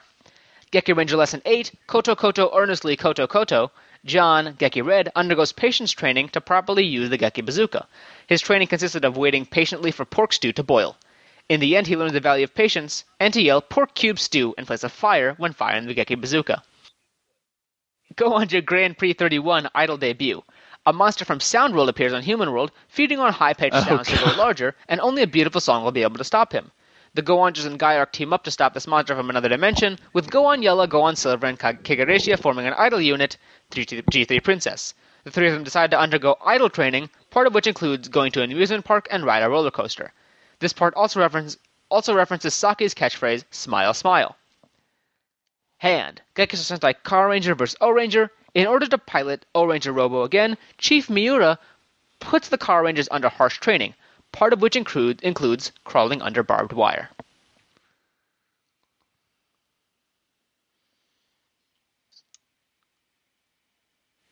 The cat Malsina is holding as a doll of the alter ego producer Hideki Sakuda. The cat has been featured in every production blog he's written for, and the doll itself was featured on the blog for Show Ninja Tai Inazuma. She cooked beef stew in episode 12 of Live Man, with the help of Colon, I assume is his name, but it's spelled like colon, which is a lot like Colton. This episode has the longest English title of all currently existing Sentai series episodes, with 90. Yeah, I just call that female robot Colon. Tsukishima is an island in Tokyo, well known for its local specialty, monjayaki, served in several restaurants on the area. This is what the monster is cooking when he first shows up. Alpaca's name isn't playing on the long monster trope, possibly related to how much weaker he was initially. This episode introduces the Akiba Ranger's combining weapon, which has been a staple of Super Sentai since Changeman. And Mysterious Man, aka the Hobo, is played by Kazuki Yao, the voice of Ninja Man from Kaka Ranger. Aka the Hobo. And Yumidia mentions having caught Type 2 influenza in the ending credits. And Mysterious Man, aka the Hobo, caught the flu around the end of March during the filming of Akiba Ranger.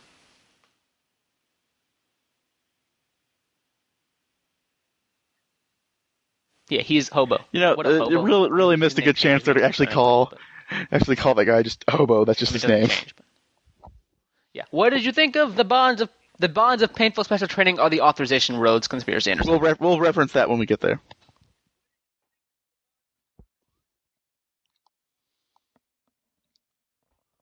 I think the title hurts my brain, but I actually did like the episode. I kind of find it funny that they go all out of this way to train this guy. He's just scamming them to get him tough and get them emotionally attached. But his plan works too well as they just immediately 100% agree to kill him at his request. Yeah, since we respect you so much, we're going to kill you. It's like, we'll show respect to the what? Can you say backfire?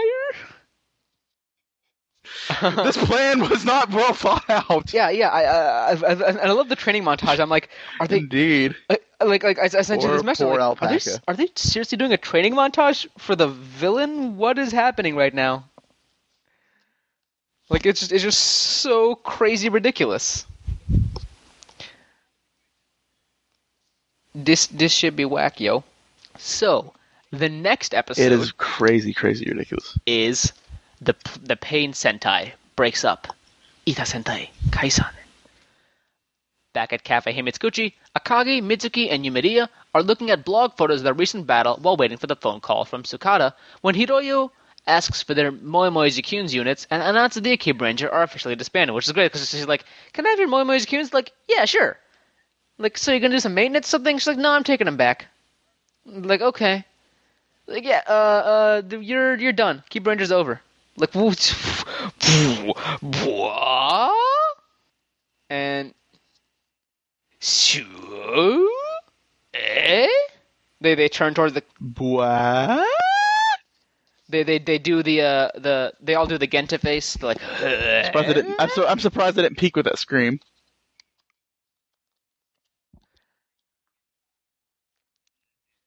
Oh yes, Genta's face. She locks the unit and activates the closet security lock. No one can do that face. Escort the trio out of the cafe, which is she doesn't need to escort them out. Like they can still stay, right? Like what's wrong with them leaving?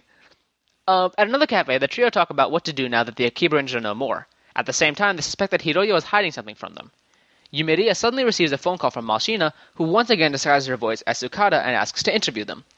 Yumiria explains that the Akiba Rangers are unable to transform, but Akagi grabs the phone and says they will meet at Toei's Ginza office tomorrow morning. The next morning, Nobuo constructs an Akiba Red costume out of cardboard and shows it off outside his house, only to be called a loser by schoolchildren passing by. His hopes are lost until the long-haired vagrant appears next to him and hands him a Moi Moi Zukune's unit. Oh, the pride of his life. He runs around Akihabara in excitement when he encounters Asakusa Alpaca, who vows to avenge his younger brother, Tsukishima Alpaca. Meanwhile, Hiroyo discovers that someone broke into the cafe's closet and stole the Moi Moi Zukune's unit from the safe. In another part of town, Mitsuki and Yumiria encounter Mashina, who hands them their Moi Moi Zukune's units and tells them to go help their comrade. After failing to communicate with Akagi through the delusion monitor, Hiroyo asks Mitsuki and Yumiria to return their Moi Moi Zukune's units, fearing that a trap has been set. However, the two ignore the warning and join Akagi in the delusional battle. Hiroyo rushes to the top of a building where Akagi is shadowboxing in an attempt to snap him out of the delusion, only to get punched in the face. The Akiba Rangers are about to execute the Moi Magnum attack on Asakusa when Coscos replaces the batteries on the delusion system's remote control and shuts it down. But it is too late, as the dimensional wall shatters in the sky while Asakusa enters the cafe and scorches Coscos and the customers with monjayaki. The chief clerk then continues his rampage at other maid cafes and the streets of Akihabara. Hot food. After asking Close to restart the system, the trio attempt to transform, but to no avail, realizing that the transformation does not work in the real world. The trio then attempt to save Sayaka from Asakusa, but their attacks have no effect on them. Suddenly, Akagi's rage and desire to save Sayaka powers up his Moe Zakune's unit, enabling him to transform into Akiba Red in the real world. He then summons the jet...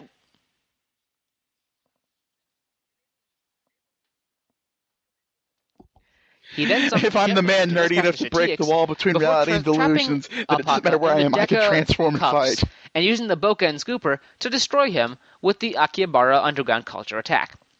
The battle, however, becomes costly as Akagi faints from exhaustion. As Akagi's wounds are tended, the trio apologizes to Hiroyo for disobeying her, but they ask her what secret she's been hiding from them. Mashina suddenly appears and reveals to them that she set up the fake toy producer phone calls. The vagrant appears and reveals himself as Dr. Z, the true leader of the guerrilla marketing firm. The trio are further shocked to hear that from Hiroyo that Dr. Z is her father. Furthermore, Dr. Z and Mashina reveal Hiroyo to be Shuri Toyozuki, the mysterious voice actress of Zikun Aoi's main protagonist, Aoi Ichikawa. The trio are left in shock as the guerrilla marketing firm retreats. Which is great, because I'm pretty sure they were more shocked that she was Aoi than anything else.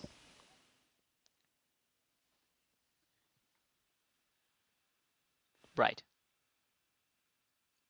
Oh, that also is what made her father mad because, he kind of got thrown off that project. So it's kind of like a betrayal. Tropes. And betrayal! References. Nobuo mentions Abare Pink, who is the self-proclaimed sixth member of Abaranger, an identity created by Emiri Sanjo as her way to try and become an official Abaranger. She doesn't actually possess any powers, and her armor is just a rudimentary costume Emiri made herself. An earlier character is White Racer, a form taken on magically by Radieta Fanbelt, who was a fan of the Car Rangers.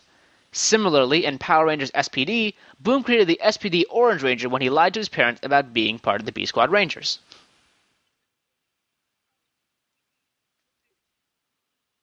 Yeah. When you think about it, at least with the White Ranger, she kind of did transform even if it was just a glorified cheerleader. The other ones were just kind of fakey suits. The episode mentioned by Akagi are examples of episodes on Sentai where the main team is forced to disband by their mentors. The Sentai team of 5-man were all siblings.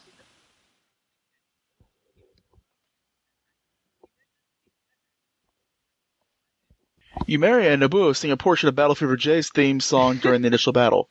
That's what it was. I said to that episode, it's like, where have I heard that? It's like Battle Fever J's theme, of course. It's the third one. Why didn't you the one theme I didn't end up listening through my 20-30 minutes of searching for what song that was. The maid cafe featured in the episode had also appeared on an episode of Shooty Honey, the live inside the song, in which Honey and Seiji investigate a series of murders involving delivery maids. On one scene, Honey finds Seiji in this cafe, with the maids saying the same magic words to make his food delicious. It also appeared in episode 19 of Kamen Rider Kiva.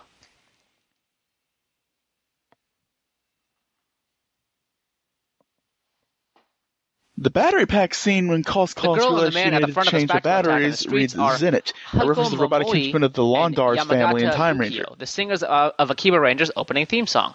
So the woman whose voice Colton hates. Also, in this episode, Sayaka learns that Nobuo is She sounds like a dying squirrel that's just huffed helium. To the safe is the birth date of Hakase's actress. This is the first time a member of the team is shown transforming while running, and also the first time a member of the team is shown transforming outside a delusion. Yeah.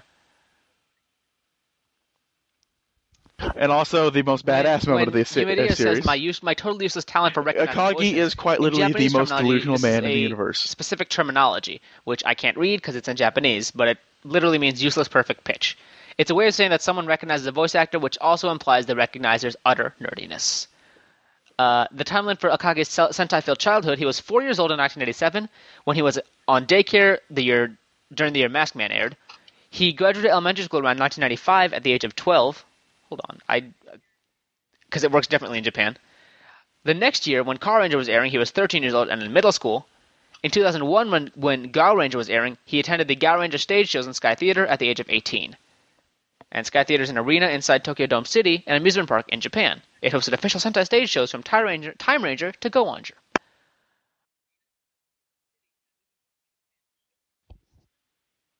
What do you think of the episode? Which is nicely enough that when you add up the years, he does work out in age. Anyways, you were saying? Quite possibly my favorite yet. I mean, just the over-the-topness, the whole build-up of reality shattering, and then just the climax of Akagi actually transforming the real world because he's so delusional that it doesn't matter. It's all delusion to him. He poops whatever he wants. He's so delusional. He just poofs whatever he wants into existence. I think that's an offensive term. Poofs. Poofs, you daft bastard. Poofs. I don't know, man. Poof, as in something appears from nothing. Like a puff of smoke. It's not a poof of smoke, it's a puff of smoke. I'm pretty sure I'm going to have to smack a bitch. But it poofs into existence. You know what? I'll believe you that. Anyways, we can argue this for about 20 minutes, I'm sure, but we've been doing this for a while, so let's wrap this up. We're going to get sued by the AMA, the American Medical Association. I don't know why. I think PETA is going to sue us. It's definitely going to happen.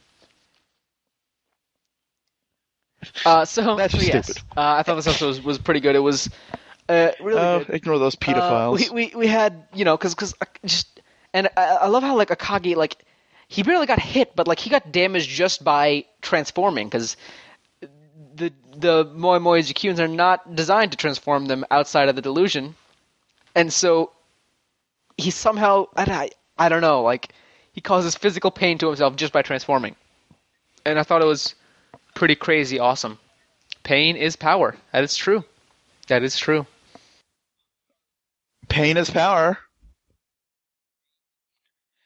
And let me just say, I love the fact that the leader of. Let me just say, I love the fact that the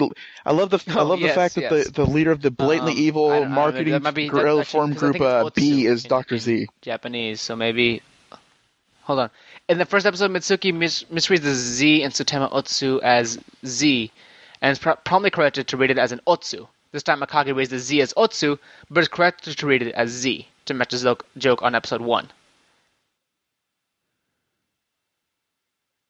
So to match the joke on. So apparently Otsu can be read as Z or Otsu. So to match the joke on the episode, I'm interested to see where this goes. B, but to be then corrected as Dr. Z. That makes sense. See? So it's guerrilla marketing firm Otsu, which can be read as Z. It works. Anyways,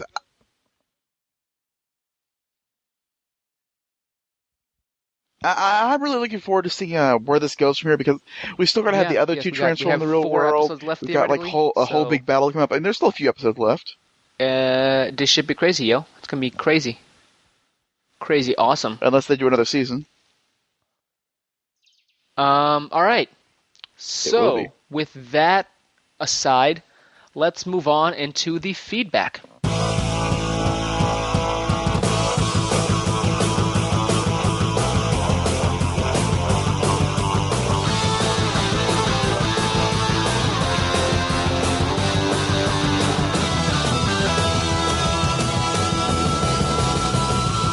Okay, it is time for the feedback. We have one email and one tweet that we're going to read. Our email comes from Joshua Romeo Espiritu, and he says, "Hi guys, been a fan for a while and tried emailing, but never got around to doing it, except now. Although I feel like we got something from him before. His name sounds familiar, but whatever. Listened to all your podcasts straight until the one in April and waited for the next one, and I'm glad you guys are back. I've listened to your podcast since I'm a Power Rangers fan first, and never really followed Sentai till Go Busters and Akiba Ranger. I like Go Busters since it ironically reminds me about Power Rangers, especially RPM. And Akiba Ranger is just a blast every time. Eagerly waiting for you guys to get back to Power Rangers, and Super Samurai is a lot more enjoyable than Samurai. We did that last episode, obviously. I'd like to hear your thoughts about Shogun Mode, since it's the first Mega Armor for female Rangers in the show.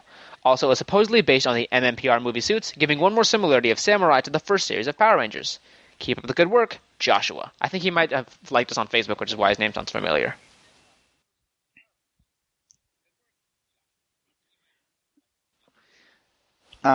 It's gonna be kind of awkward when he sees the next episode though, because he's expecting good things. Colton, so what do you think about Mega Mode? I tried my best to be a little positive, but you were a real Debbie Downer about it.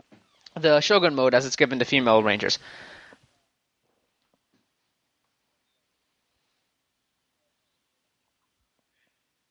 Let me just say, I love the design. I think it's a great design. I mean, I'm a little surprised they went for everyone, but it is nice to see actual female rangers have a more tough-looking form, even though it's pretty much cockpit exclusive, which is kind of sad. I'm waiting for a time where they just like leap out with that thing and just go charging through a crowd or something. I think that'd be great. I think it's okay. The design's this is the kind of costume you want to see someone just used by multiple tearing through an army with. You know, it should be a Battle-Ass or it should be Red Ranger only. I don't understand why.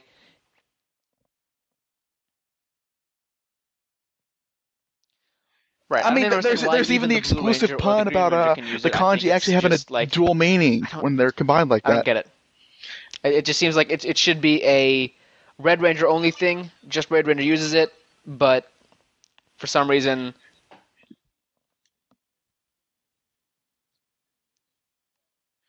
And come on, give us any excuse to have Antonio use it though. Gold Battleizer. It would be interesting. Maybe he could have a double kanji. I'm telling you, I would love to see that armor in gold. I don't know. All right, our tweet. We had one tweet came from Comrade Arpez. We had other tweets, but this is the one question. I think so. Yeah, it was just what do you guys think about Shogun mode? Did we answer everything of this question? To the email real quick. It says also it was more to that, based on the movie armor, giving us one more similarity, but no other questions really.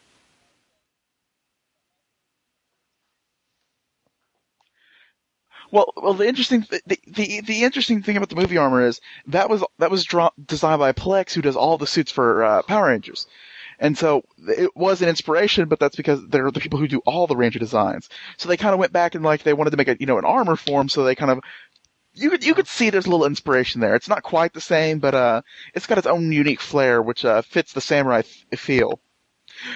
A more uninformed person would actually think it fits samurai more than the white jackets. Yeah, honestly, they both fit, but the more uninformed person would think that only the Shogun mode would fit because it screams samurai, whereas the white coat's more of a subtle reference to the great samurai can kill someone without staining their white coat with a single drop of blood. I do like the Elvis coat. Maybe they did spill a the red coat has no reference whatsoever, but I still like it.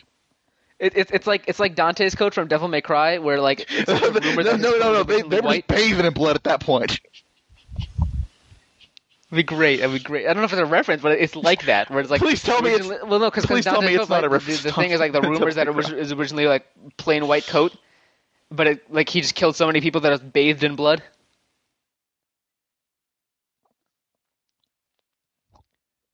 I think I read the Wikipedia page once or something. I don't play video games. Could be. I don't know. We had the one tweet comes from too familiar with our buddy that series, Comrade Lopez, who's going to join be on the show soon. Hopefully, our schedules just never match up. He says, "What do you guys know about Megaforce? Based upon what little we know, what would you like to see?" We know nothing. We know that they're casting. We know it may or may not be called Megaforce. We know that it's either based on Gokaiger or Ghost. Oh, we know they're casting. Sure. That's something. Yes. No. It's either based on Gokaiger. Wouldn't it be nice? Wouldn't it be hilarious if they just went straight to Go Busters with all the Power Rangers references? So, assuming it's based on Goseiger, Colton, what would you like to see? And then assuming it's based on Gokaiger. So, assuming it's based on Gokaiger, what would you like to see?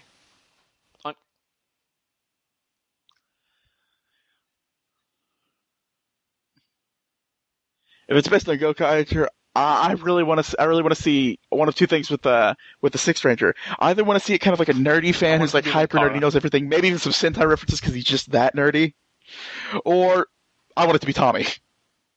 Just like you have like someone like a Likar or some nerd that's gonna be the power, and then just you see the Dragon Ranger suit, and then he just knocks out the other Rangers, knocks out the kid, takes the morpher, takes the helmet, it's Tommy, and he's like, I'm back. As long as wearing glasses and fedora, it's perfect. I'd like to see, what's his name? Blake Foster return as Justin. It would be great.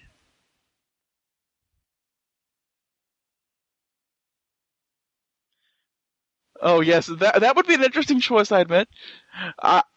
There is something appealing about the idea of it being a fan, but someone who's actually a Ranger would have a lot of knowledge too. It would be the perfect matching excuse, The returning person is the one, but it's got to be someone excitable. So Justin actually makes sense. He wouldn't have to be the Silver Ranger necessarily. He's a kid. He enjoyed being a Power Ranger. He wouldn't have to be the Sixth. He's still a little bit excitable because he enjoyed that. He could be red. He could return to being blue. He could be a mentor character. I'd just like to see him return.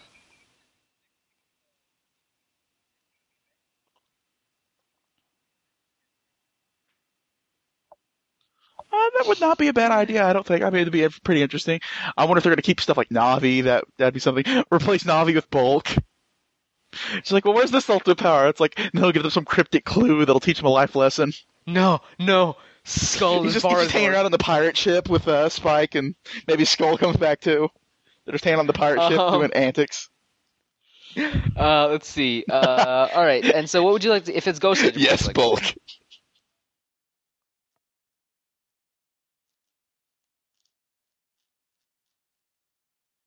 I have to insist this. One of my favorite things about Ghost Age is what they did with the Sixth Ranger. I want to see Gosei Knight's equivalent be what he is, be the header that takes on a life of its own. It's just something so different and outside of the norm that I think it's a good idea, Create a new Ranger because instead of them just hang on to the old traditional tropes and along those lines. Looks awesome for an extra hero. I'd like to also. But you gotta admit, he looks awesome. That's a great design. Zordon Master Head. He has Gosei in his name. Ninja Man had Ninja in his name. Yes, Zordon's ghost became an angel as Master Head, but he's still yes, that would be great. But he's still a floating head because that's how he died. So he's just a floating head angel. That's it for this episode. So Colton, if people want to send us emails, Master Zordon.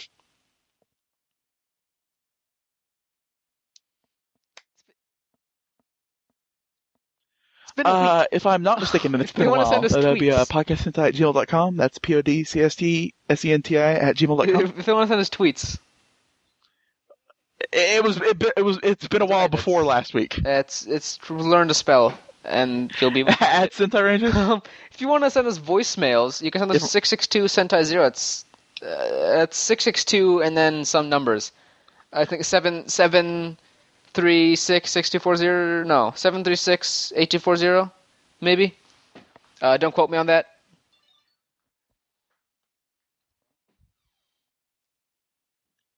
Yes. 736-8240. I knew it. 8. What? 2. 4. I've look at that. I've accidentally memorized it. Yeah, I was doing that too. But I hadn't done it yet. I looked at my phone. So if you want to check us out on Facebook, that's Facebook.com/Sentai Rangers. Let's see. Anything else? If you want to send donations, it's on podcastsentai.wordpress.com. There's a little button on the side. Click that. You can still buy ads. This episode was released. This episode is being recorded before we release the episode in which we announced the ads. So. Yeah, so we haven't gotten any of that stuff yet.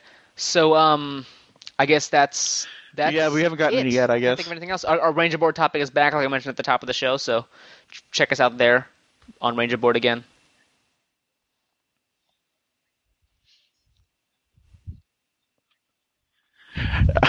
I don't know if I can, but I guess I can try to tweet you posters on the forum or message me to say we're back. I never tell you guys my Twitter. I don't know. I feel like I would get a lot more tweets if people followed me personally.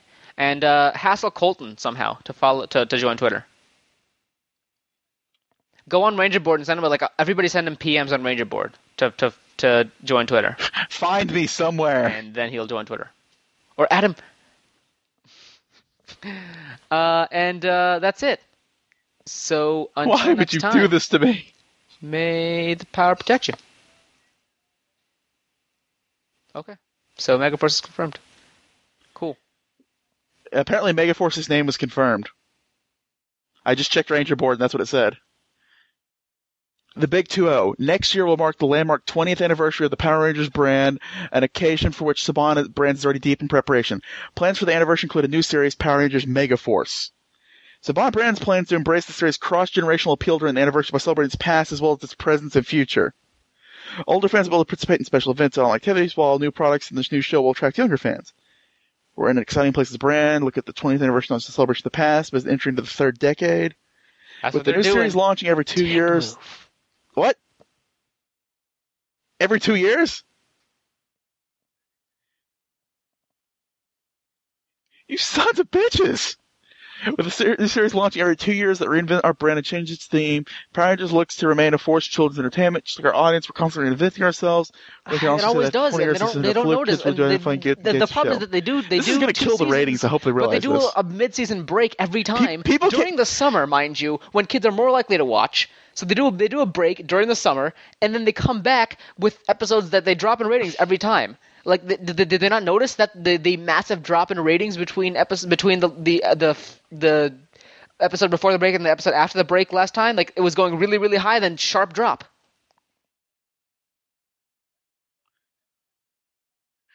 And then well, no, that's how. If you want to do more than 30 episodes a year, that might be one thing. Even but you can't do 20 episodes a year. 26 episodes a year is really a standard for kid shows.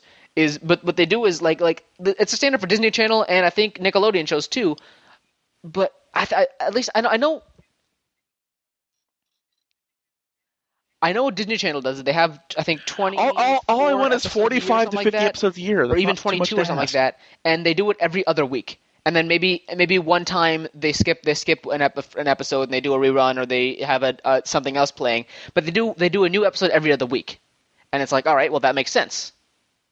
Every other week there's a new episode, and that way kids don't get stale on it. But if you do it weekly and then just go through a 3-month break, they're going to forget, and then it's going to come back and like, oh yeah, that thing. I should check that out again. Yo.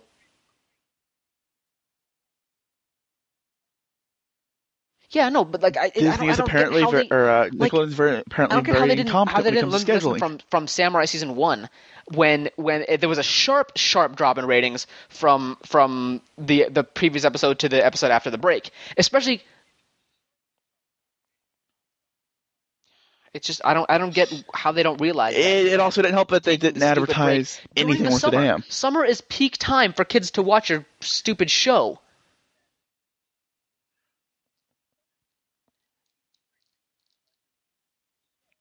Yeah, you're not forced to get up when you don't want to. And that the whole thing is just a weird really thing, dumb, you know. And I hope they have this whole sign a very long setup, contract with Nick, they're not really and they leave putting because much thought into the ratings drop because they're doing the stupidest thing that I don't even get it.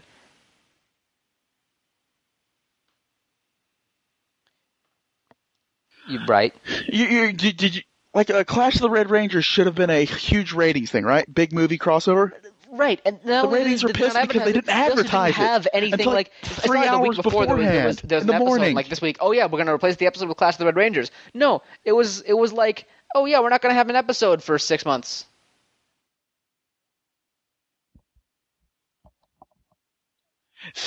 I think on Thanksgiving even. It was Halloween special, Clash of the Red Rangers, Christmas special. Thanksgiving?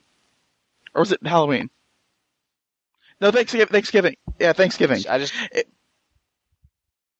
It even happened on Thanksgiving, but they didn't even bother advertising it. It doesn't make sense. You know, especially on a holiday, you want to advertise the fact you're going to have a new show, you know? At least Saban knows what they're doing with putting everything on Netflix immediately after if they can. They're so incompetent.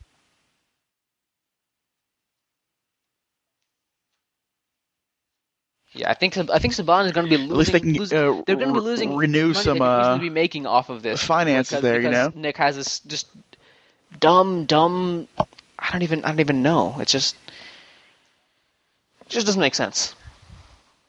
Ass backwards way of doing things. Yes. So, with that, I actually wanted to talk about that and I forgot. So I guess we should sign off now. But so, by the way, that didn't mention whether there's going to be a Ghost Age or Gokaiger, did it? It hints at Gokaiger. Yeah, it hints at Gokaiger. Not yet, but the way they're mentioning the past, the importance of the past, present, and future, it hints. Who knows? They could do both. What if they did both teams together at the same time as two parallels? Rock on. I think what would scream? Paul. What would scream mega more than two teams at the same time? 10 Rangers. Rock on, yes. Da-da-da-da-da. Da-da-da-da-da.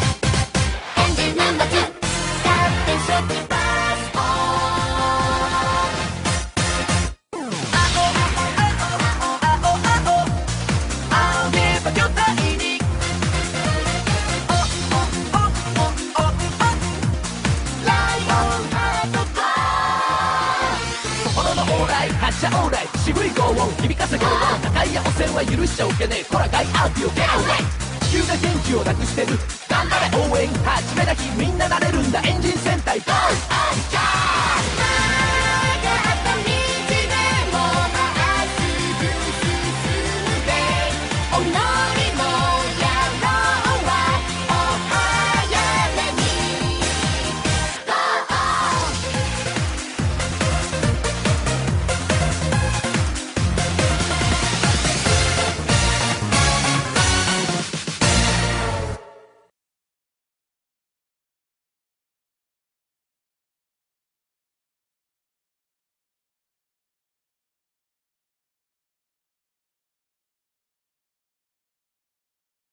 What? You should become a Buddhist monk. Okay. Specifically a Shaolin monk. I think I'm too old for that now. You're never too old. They'd like to take them when they're 6. They take them from their homes. Yeah, like Jedi. They're like Jedi. They take children from their homes when they find out they have enough midichlorians. Oh God! Please tell me this isn't true. What? I was looking up for the Home Alone thing. Apparently, it's confirmed that Home Alone 5, Alone in the Dark, is coming. Is there a crossover? Crossover between Home Alone and Alone in the Dark. I would watch that. That would be awesome. Home Alone in the Dark.